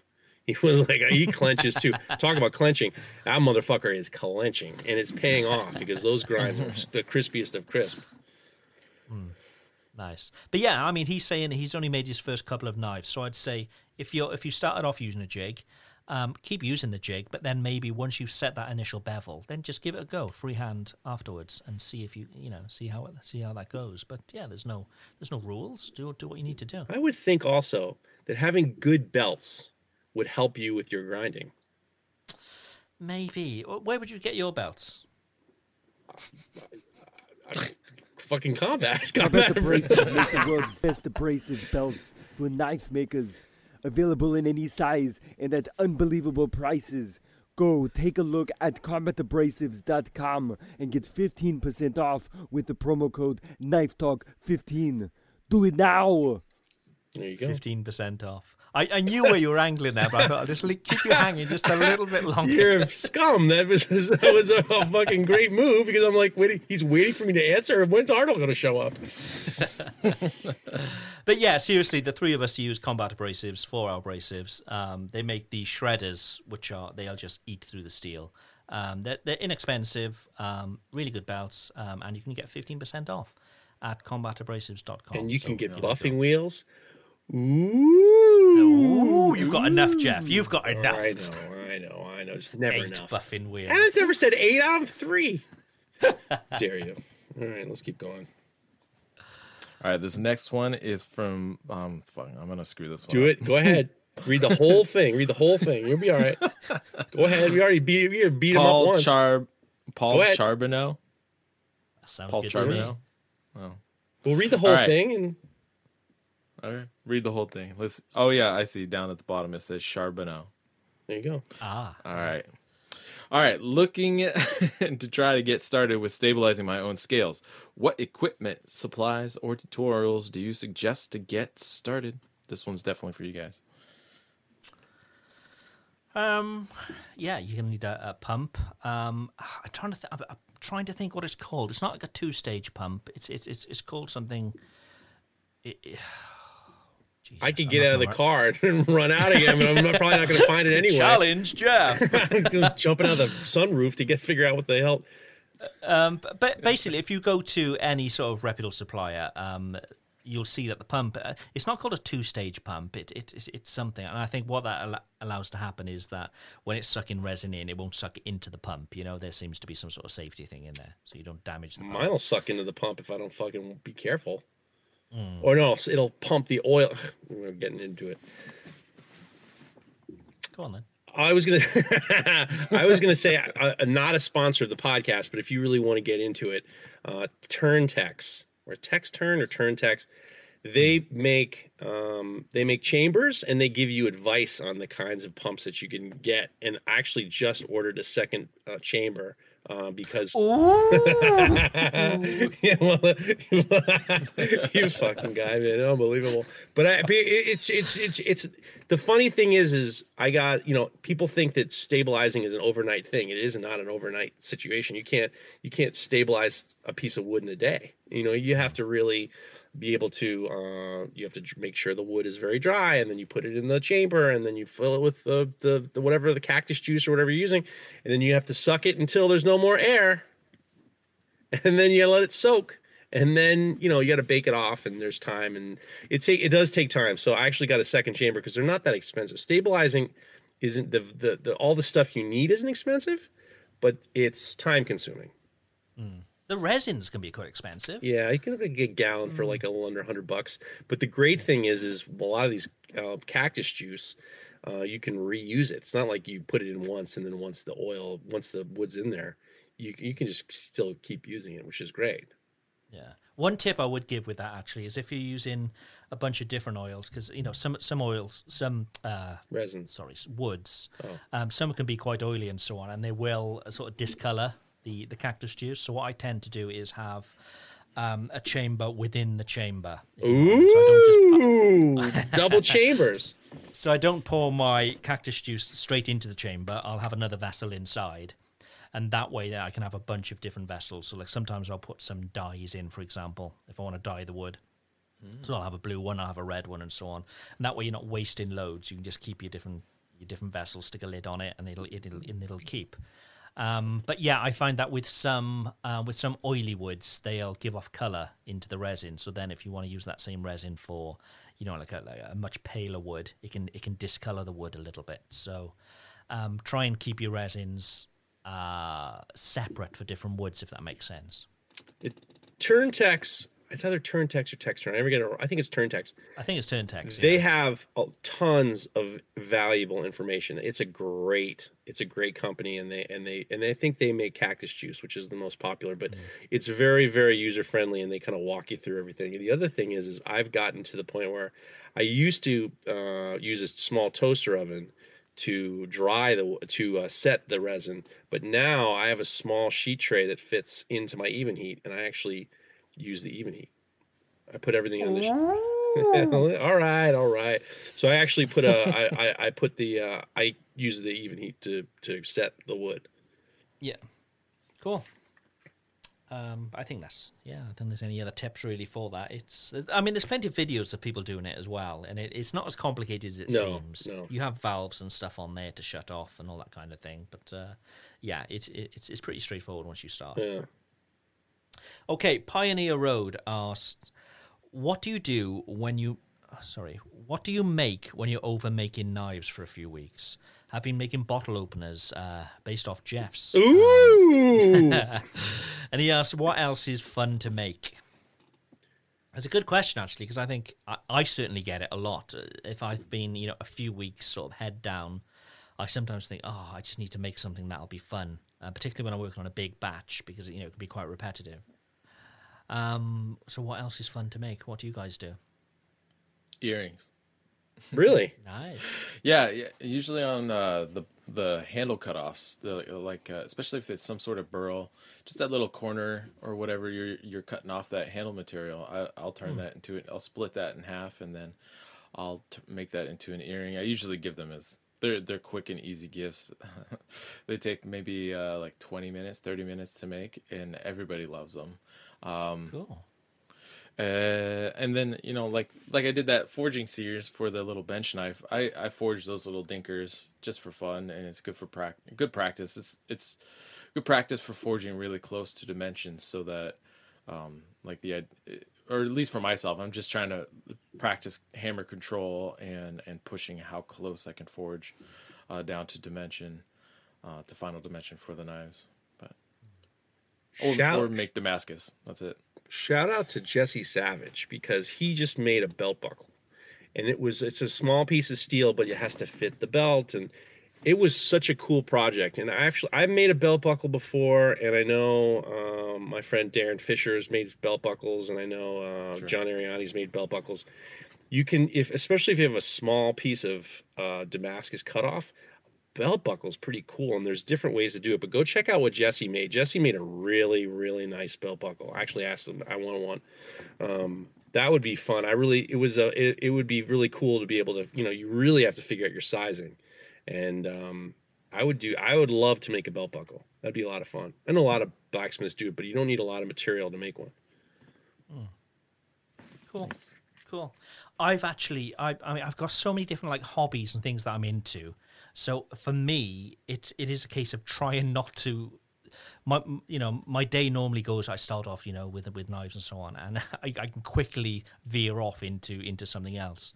And the way my workshop is set up here, I have sort of a electronics area where I've got a 3D printer and a little sort of CNC router and all that in one area and so on. And stupidly this week, I feel stupid even saying it now.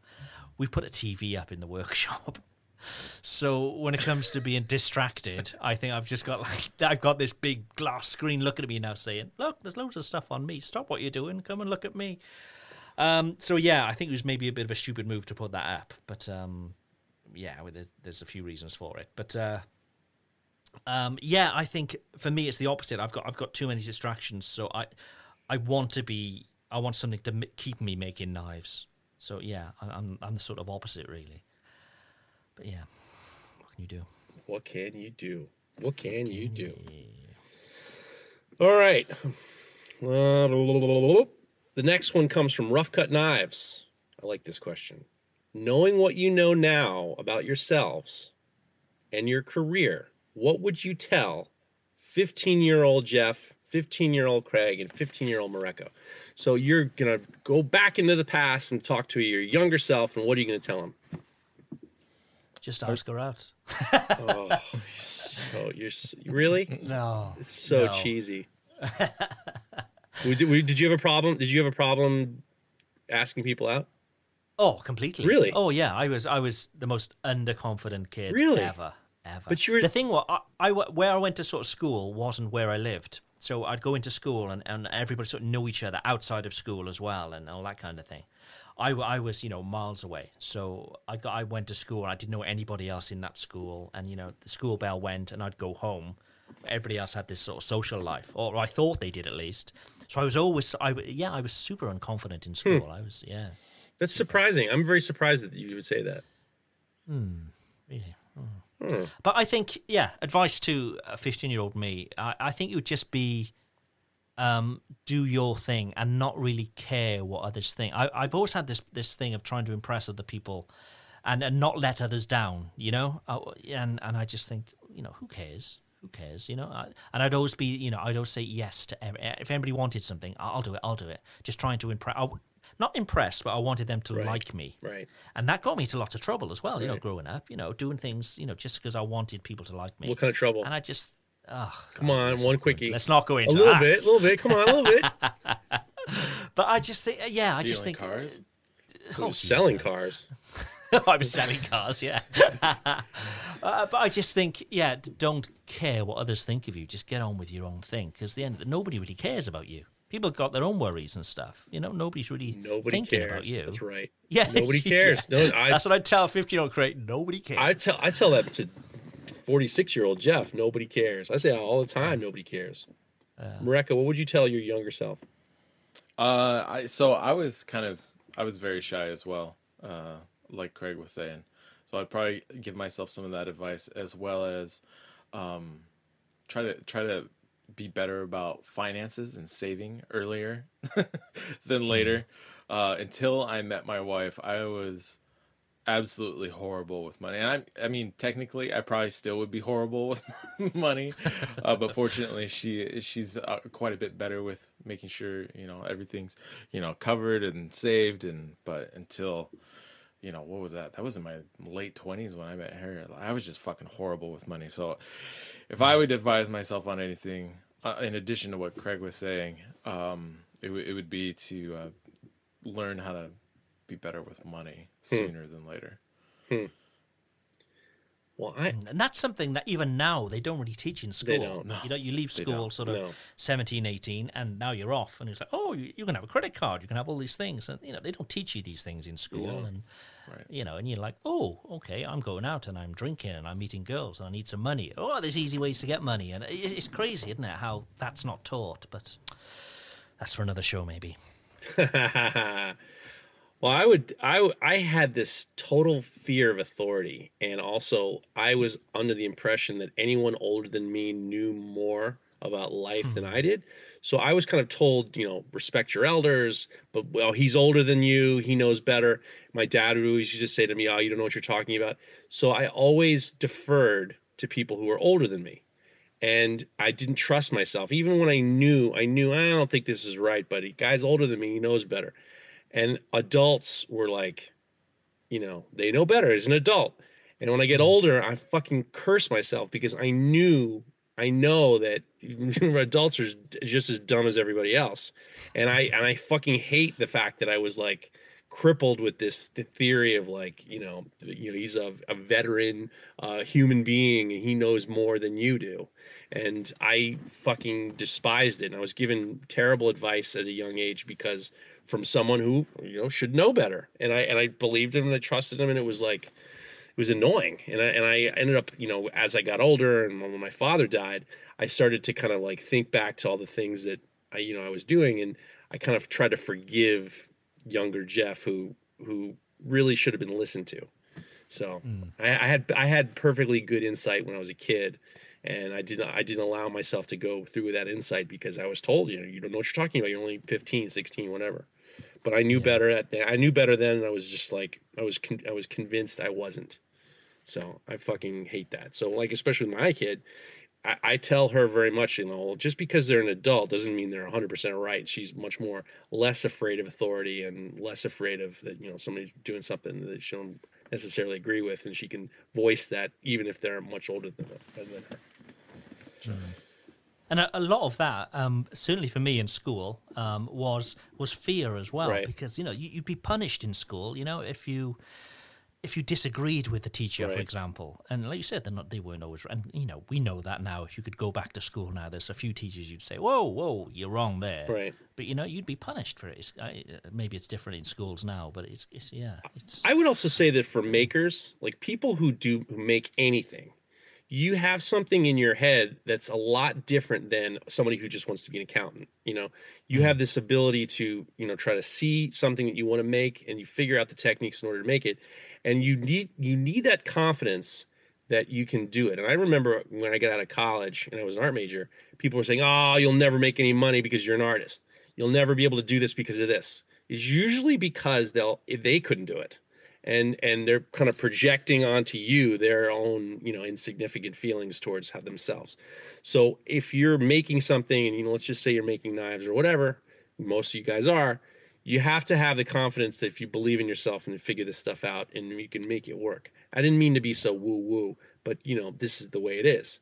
But I find that kind of believing in yourself within the realm of reality. I mean, within the realm of reality, you can make it happen. And I hate the fact that when people, kind of fucking, shit on your dreams just because they don't think you can do it. And I find that to be aggressive, and I find that to be despicable. So, and look at you now, 8 buffing wheels and 2 vacuum knives. Ooh, If only they knew.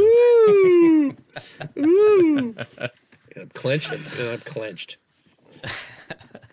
All right, this next one is from Paul Boletta. If your knife has a sharpening notch between the choil and the edge of the blade, something called a Spanish notch, where does your plunge line meet this notch? At the back, middle, or front? Doesn't seem to make. Don't see the point in having it at the front of the notch. Thanks for the awesome podcast. Thanks for the tips and tricks and banter. What do you guys think? Have you guys seen that? I usually see it on like a folding knife or something like that. Mm-hmm. Well, the knives I've been doing this week, the bushcraft knives I've been doing, they've got that notch there. Sure. And mine do go from the front, so he just said he doesn't see the point in having it at the front. But the whole point is that's the bit where you can sharpen from. So you'll get a let's say you're using a stone or whatever you're using. You've got that notch there, which is a guide for you to sharpen from. So I think if your cutting edge was behind that, there'd be little point in having the notch. Yeah, I think that he was saying that you want he was saying he doesn't see the need of having a plunge line in front of that notch. Like if you want the plunge line either in the middle or behind the notch for that exactly what you're saying, you're not hitting when you're using a sharpening stone, you're not hitting your plunge line of the knife. I see. Yeah, I think I see what he means. Yeah. My plunge line's at an angle actually, so it's not at 90 degrees from the line, so there's probably a bit of a difference there. But I think a lot of it is design aesthetic as well, really. How you want the knife to look.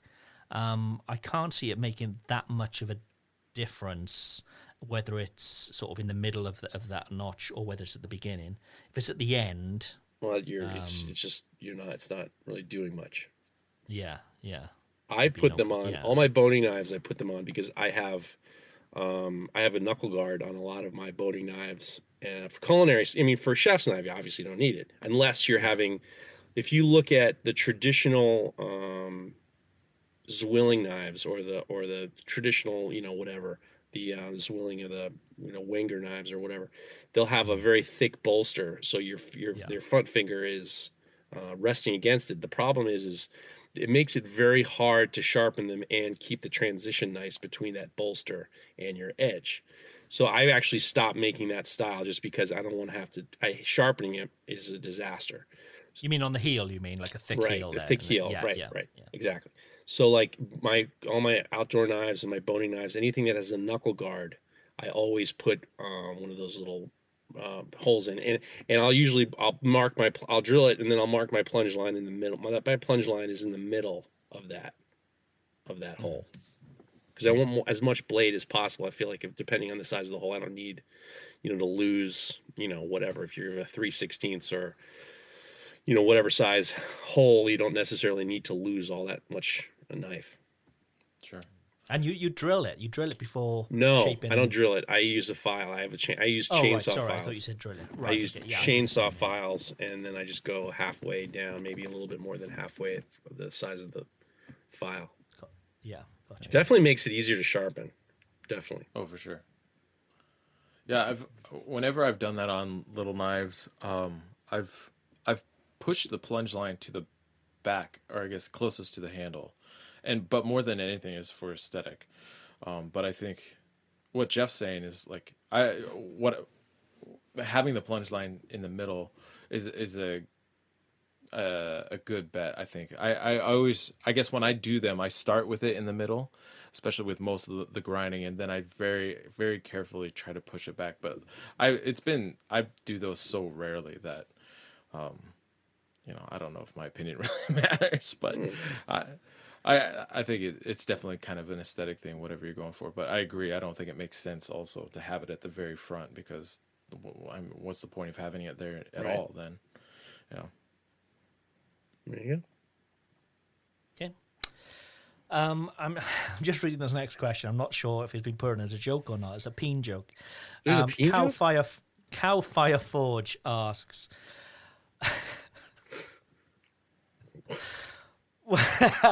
what are your advices for young blacksmiths to grow and get larger or better range? You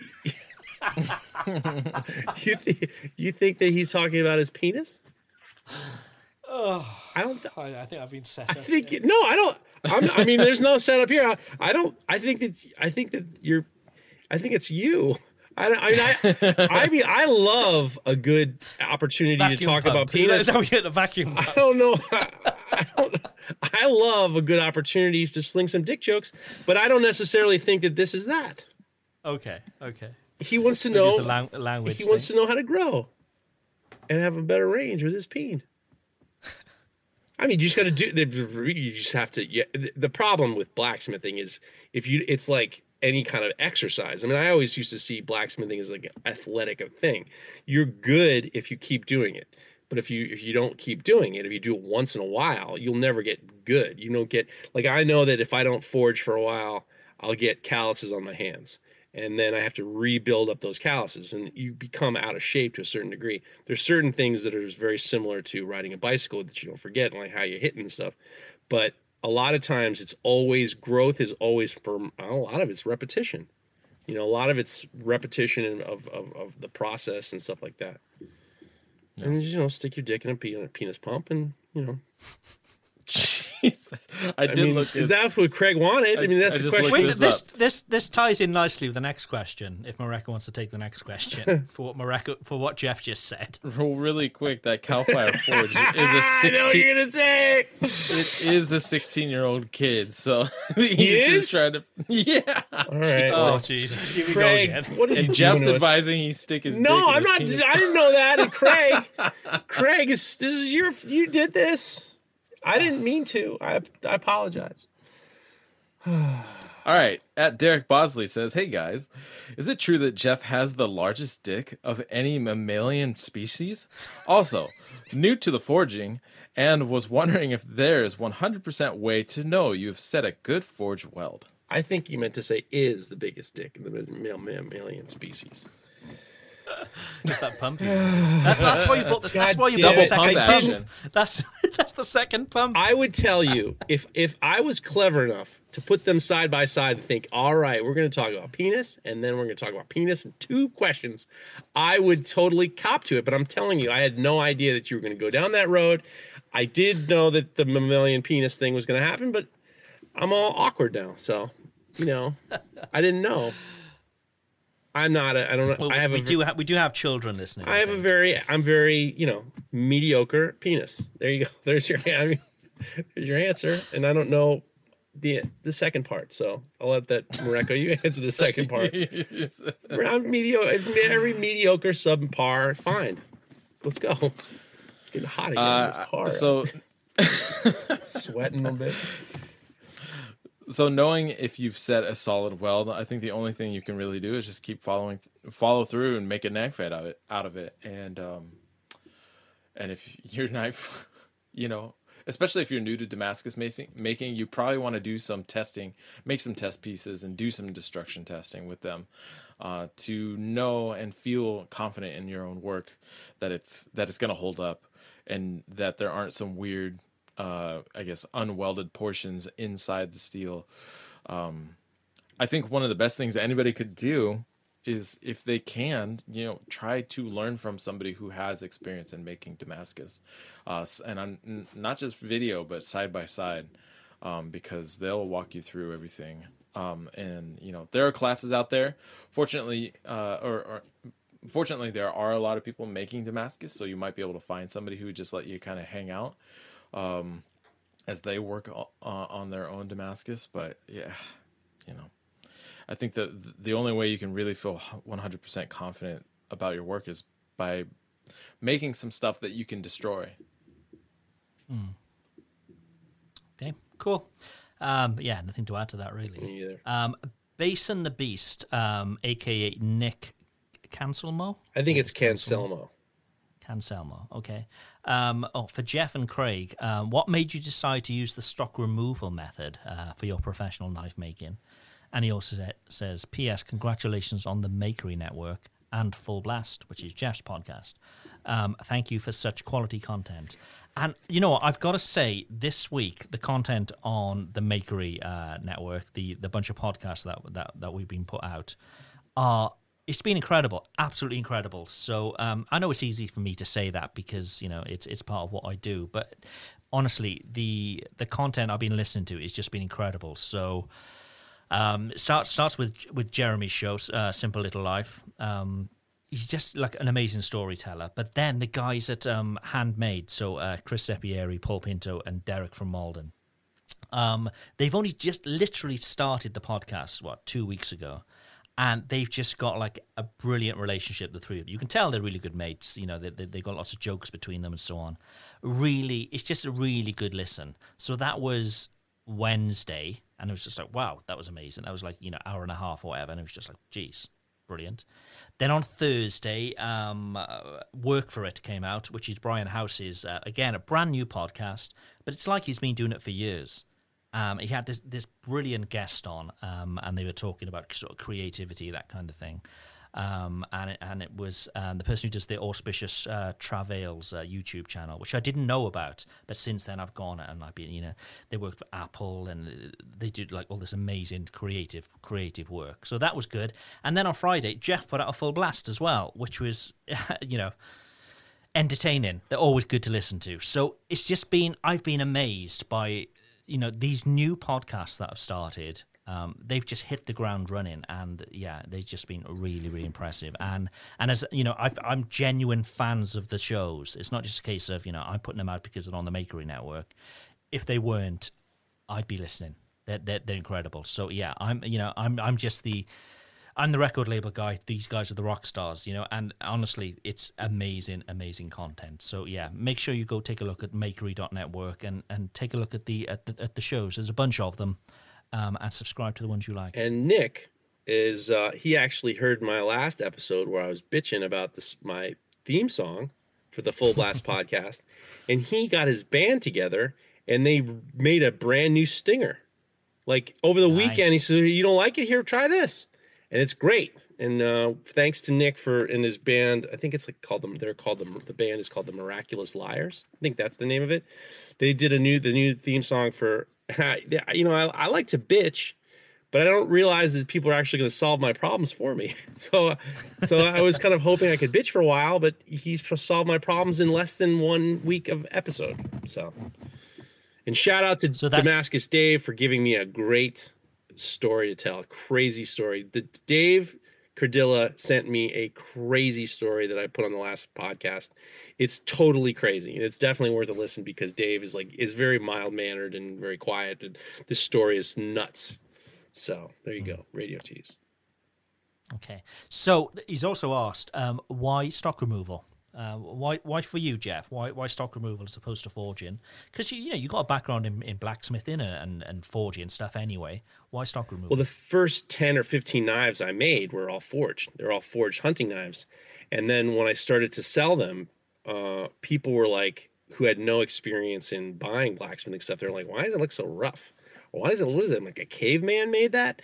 And then I was talking to a friend of mine, John Ledford, and we're just like, what if we just buy the steel and just do the carve? Just, I didn't even know stock removal was a word. And then I was like, I could get a crispier looking knife if I just buy the steel direct or just grind the steel, because we were buying the steel direct. And then I was just like, and then it was like something that my customers were kind of more accustomed to, because, most of my customers are first time knife makers. So they were, buying, whatever, Victorinox knives and Zwilling knives. And when I started to do the stock removal knife, it was something that they could envision that, oh, I understand why this is they weren't like, oh, this forge scale is something you're telling me I have to have, but I don't want it. So I started doing the stock removal for that reason. And then also it was faster to knock the knives out. Did you say Victorinox knives? Victorinox, right? Victorinox? Victorionics. Get the Victorionics. It doesn't even spell like Victorionics. Jesus. It doesn't even spell like Victorionics. It's Victorinox. Victorinox. Okay, we'll go with that. Okay. So many different things. Oh, I have a. Speaking of which, I'm sorry to interrupt. There's an expression in British slang called the ump. What's the ump? Like, he's got the ump. What does that mean? What do you got, the ump? Yeah, the hump. It's just dropping the H from hump. What is the fucking hump? He's got the hump. So when you got the hump, No. you're just like, oh, this. You got to be in your bonnet. I think it's maybe a Quasimodo look thing. At you, you got the hump. Had the hump on his back, and he was always like unhappy. You got the hump. Yeah, you got the hump. Yeah. That petered out. Fine. Yeah. Why me? Why stock removal? Simply because I didn't know anybody making knives. I was doing software and web stuff for most of my sort of adult life. And we were doing. I was doing a bunch of things. We had like a publishing company, and part of that was having these like events and stuff that we do as well. And one of the events was, we called it summer camp, and it was just to take people out into the woods, away from their screens, and hopefully we'd all learn something. And we had somebody there teaching us how to carve spoons. So, and I loved it. And I was just like, oh, this is amazing. I love doing this. So then you get home and, you're looking on YouTube, for other people doing it and, pick up some tips. And then I come across people making knife handles, and they were buying like Mora blades, like the blanks. Morris, and they were putting their own handles on and that kind of thing. So I was like, oh, I'm going to do that. I'm going to make a knife. In my mind, I was making a knife, but essentially I was buying a blank and sticking a handle on it. And it all progresses from there. So it's just like, okay, I'll put a handle on this Mora. That's nice, And then it's like, I wonder if I can make a blade. And you look on YouTube, and there's people making blades, and you're just like, whoa, okay.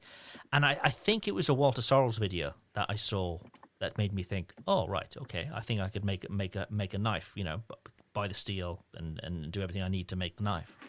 And that was it, really. And that's all I've ever done then. So I've never, ever forged a knife. Everything I've done has always been stock removal. And simply because I don't have the skills. I don't have a blacksmithing background or anything like that at all. I've only ever done stock removal knives. And part of that is not having the skills, but also the ability to make money as a business. If I wanted to try and learn to forge a knife and then sell the knife, first of all, it would take me years to make a knife which I think would be acceptable to sell.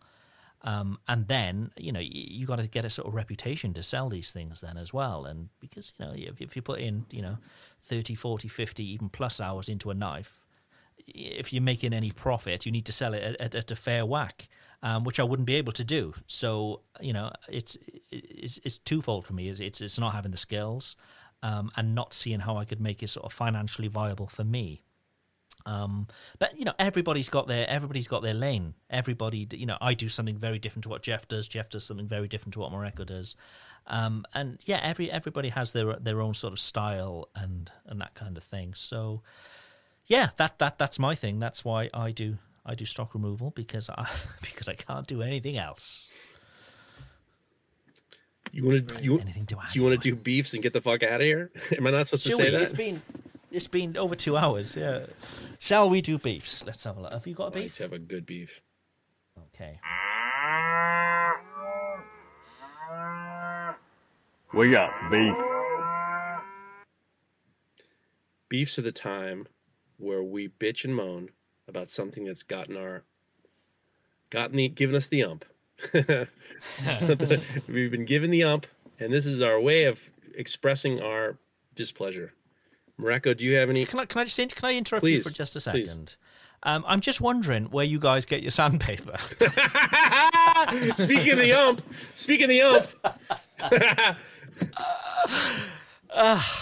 Geez, sorry, we didn't schedule in this. We've been doing quizzes and so on.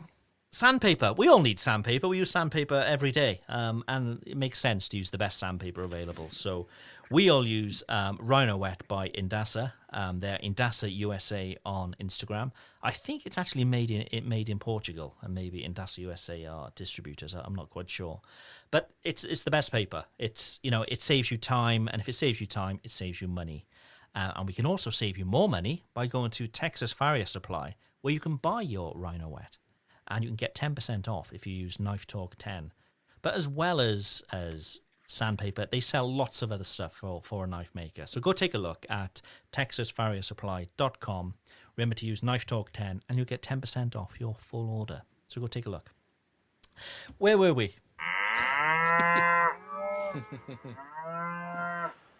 We got beef. Mareko, what gives you the ump? The ump. I don't know. I can't really think of anything actually right now. Give me a second. Maybe I can think of something. Okay, all right. Craig, you got anything is grinding your gears? Yeah. So the Makery has its own Instagram channel. And I've just been inundated with like people @ing the Makery. And I think what people are doing, they are maybe making like a list in their notes of like hashtags and people they want to @ in every single post that they do, so they can just paste it into the bottom of any post that they do on Instagram, and they're just like not relevant at all. But like, I open up my phone and there's maybe like 20, 30 notifications. You're like, oh, let's have a look. And none of them are relevant. There's people, taking their kids to the park and they're @ing the Makery Network or @ing Knife Talk. And it's just like, what are you doing? I just think, people, put some thought into any posts that you put out there, especially if you're tagging others, because, you're taking time off them or take time off their family as well. You just, give it some thought. A lot of people tag. A lot of people like to tag. What can you do? Part of me wonders if there's some like bad information out there that people think if they tag other makers, either in the comments or actually in the picture, that's somehow going to draw more followers and views to their posts. But that is not how it works at all. It does not work. Sometimes I can sort of like Craig's saying, it's sort of understand. Sort of understand when people maybe @Knife Talk into things, but if it's not relevant, it's just a massive time suck. And I know, I'm moaning about something really trivial, so maybe I should moan about it. But it's just a little something that grinds my gears. That's all. I see it though. I get tagged in pictures, and there's like 50 other people tagged in the picture. I'm like, what the fuck does this person think they're doing? And what is your normal response to being tagged? I untag myself. Actually, thank God you can do that. And then I usually block the person. I have been told that I think that Mareko blocked me. I think I've tagged him too many times. I've gotten a few people to say, you could put in a good word. I'm like, no, that's not for, I don't, no, I'm not going to tell him. I'm not going to, but it's been more than one person to tell me, I think Mareko kind of blocked me. Do you think you could put in a good word? I'm like, nah, you're on your own, dude. This is not an appeals court, if he wants to, you're going to block you, I'm not going to beg him. Yeah. So, I mean, if you think about it, effectively, they're spamming you. They're saying, look at my thing. I think it might bring me more attention. And also, hopefully, somehow this means more people are going to follow me. So do me a favor. Don't block him. I mean, don't tag him because he's going to block you and then come to me asking me if I'll put in a good word for you. So that's like a triple time suck. You're barking up the wrong tree because leave me alone. So funny. Well, I have the outside of our house, they redid the driveway, redid the road like a couple years ago. But for some reason there's this giant pothole that's developed in front of our house. Like giant pothole. It's at least 3 to 4 inches deep, and that's big. And recently we started to notice that people were hitting it hard. Hitting it really hard. And the only reason why we heard is because we heard someone hit it and yell "puta" really loud. Puta. Puta. So we started calling it puta. And so anytime somebody would hit so puta in Spanish is whore. So somebody, It's a whore. so somebody's driving, boom, puta, so it was like, so I'm leaving messages with the Department of Public Works saying there's people are hitting this pothole, fucking their cars up and screaming whore when they drive past our house all the time. But it's like every single time we saw a woman, she had a very, her tires were very low to the rims, like, very stylish, like, whatever. She hit puta so hard, her car started to change, the sound started, she fucked the whole car up. The puta fucked her whole car up. So our whole family, every time when somebody hears somebody hit we're in their house, you can hear when somebody hits the pothole. It's loud as fuck. So every time, it doesn't matter what floor we're all on, we all yell puta. My kid, my wife, we're all yelling puta every single time someone hits it because we all know what happened. So the Department of Public Works, you got to do something because we're tired of screaming in our house puta. God damn, You must have an in there. With the police chief and so on. You must have No. an in. No. The Department of Public Works, and I was so arrogant because I've had good conversations with people at Public Works, but because of the coronavirus, no one's in the office, so they're all at home. And so I said to my daughter, "It's like I'm going to leave a message that they're going to have to get me back." And I was making jokes, and please, it's like a jacuzzi for squirrels, and it's this giant pothole. And every day, and I was so arrogant, I'm like, yeah, I'll call me right back. So every day now, my wife is just like, oh, did they call you back? I'm like, no. I'm like, oh, Mr. Message, you did such a great job with your message. Oh, Mr. Message. So yeah, the puta hole is still there. So, but it is pretty funny if you're in our house and with someone, the big boom, we always know what it is. We all yell puta. That's a deep What hole. have you got, Mareko? Any beefs? I mean, I guess the only thing I can really think of right now is at the end of where I live is on in this neighborhood where there's lots of streets that cross through from this one main drag to kind of like this. This isn't a traffic one again. Oh yeah, it is, to a side street, and for whatever reason, the street that we live on is the only dead end, but it's got a sign out on the street that says dead end, but it's so close to the edge of the road, there are tons of people that miss it, and we live at the very end of the dead end, and it's our driveway that everybody uses to turn around all hours of the fucking night and day. It's ridiculous, and it's so obnoxious. And so I'm thinking about trying to either paint or put up some signs that say this road is a dead end. No, seriously, it's a dead end. And then at the very end, put a sign that says, "See, it's a dead end. Turn around." It's just it's super annoying because what's crazy is people think they're cutting through, and so they're running late, and so they're raced through down this dead end. And then they hit the end, and then probably like, what the fuck? There's no through. Yeah. So then they turn around and they squeal their tires, getting their asses out of there.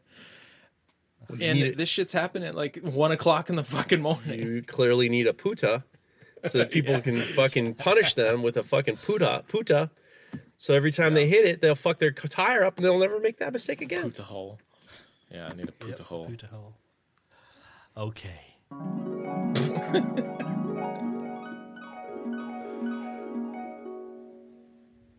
We're 2 hours 10 minutes in.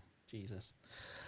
What's the dream for the week? Where do you want to be this time next week? What's the ideal situation?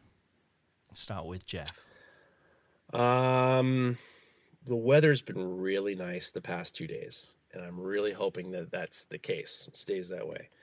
I just hope for more, I hope for more societal dialogue, and we get to the point where we're able to see each other and talk to each other like normal people and not fray into these different factions. It's just becoming gross, and it's tiring and exhausting. So that's what I hope for. And starting some new things, and I'm waiting for my new pump, my new chamber. I don't know. I feel, whatever. I'm looking forward to this week.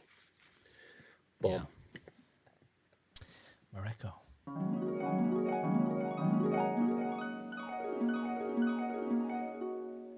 Well, I'm hoping that everything with this new spacer concept goes really smoothly and I don't have to start over again on the handle. And other than that, I'm looking forward to eating some delicious ice cream. More ice cream. Yeah, boy. What flavors are on the menu? We can try that next. What am I going to try? Oh, there's one that's a backyard mint. And we have some lemon balm growing at my in-laws. So I'm going to grab a couple handfuls of that. And what's lemon balm? It's like mint, but it's got a lemony flavor to it. There you go. Yeah.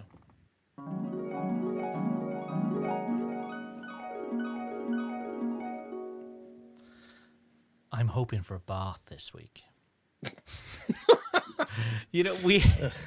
We've been living here for nearly 3 years now, and we've never had a bath here. So, things are being done finally. Because at the moment, it's a case of every time we go back to the UK, it's like we normally stay at like a family member's house or whatever. It's like, can I use your bath? Can I use your bath? Because I miss one so much. So, yeah. Really? Hopefully, can have a bath. Oh, you like a bath over a shower? It. Oh, easily. I can spend a good hour and a half. I can put a film on. I'll get the candles. Are you out of your fucking mind? You kidding me? Fully into it. That is the most. I'm stunned. It doesn't disgust you that you're like swimming around your own swill and filth? Well, I'm generally pretty clean. I don't get in like filthy. I'm generally pretty clean. I shower every day. Oh, so you shower and then you take a bath after you take a shower? No. In that case, no. Look at you. So I Aquaman. Shower every morning, and if we had a bath, I'd bath in the evening. Are you kidding? So that's to relax? You get all naked and get in the bathtub? Yeah, completely. Really? Yeah. You take a shower in the morning and a bath at night? Yeah. That's relaxation to you. Yeah, I like it. I think like it's a hot tub. Yeah, it is. You just relax. Like I said, take a laptop in and watch a film, a glass of wine. I'm dumbfounded at this. I'm dumbfounded. It's an escape from the world. You just you never swam in a swimming pool or sat in a hot tub? I don't. Not only is that your filth, it's other people's. I don't. Yeah. I don't. Hot tubs are a different level. I don't like any of it. It's dirty sex soup. That is. All right. But I mean, I don't even want to sit in a bathtub because I know other people's feet have been in it. Oh Jesus! I mean, it's like, and you pee in the bathtub. Don't you pee in the bathtub? Don't you pee in the? When you're taking a shower, I'm not a Victorian. When you're taking a shower, you don't take a leak in the shower. Oh man, I'm a civilized human being. Apparently, I mean, I don't anymore. I used to. My dad used to say when I was a kid, you could if you're taking a shower, you can pee in the shower. It's fine. But then all of a sudden, just like people are actually sitting in. I'm like, I just peed on that fucking thing. Don't do that. Look at you, Frosty Lockwood. He's just sitting there with his movies on. He got the candles going, watching movies and luxury Lockwood. Luxury Lockwood. Simple pleasures. That's all it is. Simple pleasures. That's it. Obviously. That's the show. Over 2 hours this week. We're getting longer and longer each week. I got to speak to management about that. It's that double pump action. It is, yeah. Right. Thank you all very much for listening. Go take a look at our previous shows on makery.network. If you've got any questions for us, remember you can contact us. Contact us via DM at Knife Talk on Instagram. Yeah, don't tag us. It's that easy. Yeah, do not tag Mareko. Oh, yeah, well, you can. I mean, that's a one-way ticket to being blocked.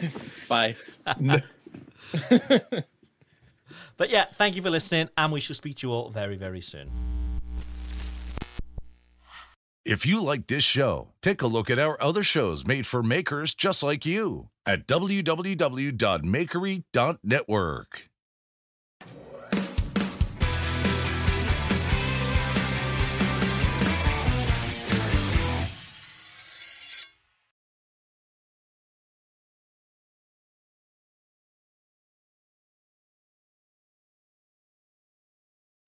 When you need mealtime inspiration, it's worth shopping Kroger, where you'll find over 30,000 mouth-watering choices that excite your inner foodie. And no matter what tasty choice you make, you'll enjoy our everyday low prices, plus extra ways to save, like digital coupons worth over $600 each week. You can also save up to $1 off per gallon at the pump with fuel points. More savings and more inspiring flavors make shopping Kroger worth it every time. Kroger, fresh for everyone. Fuel restrictions apply.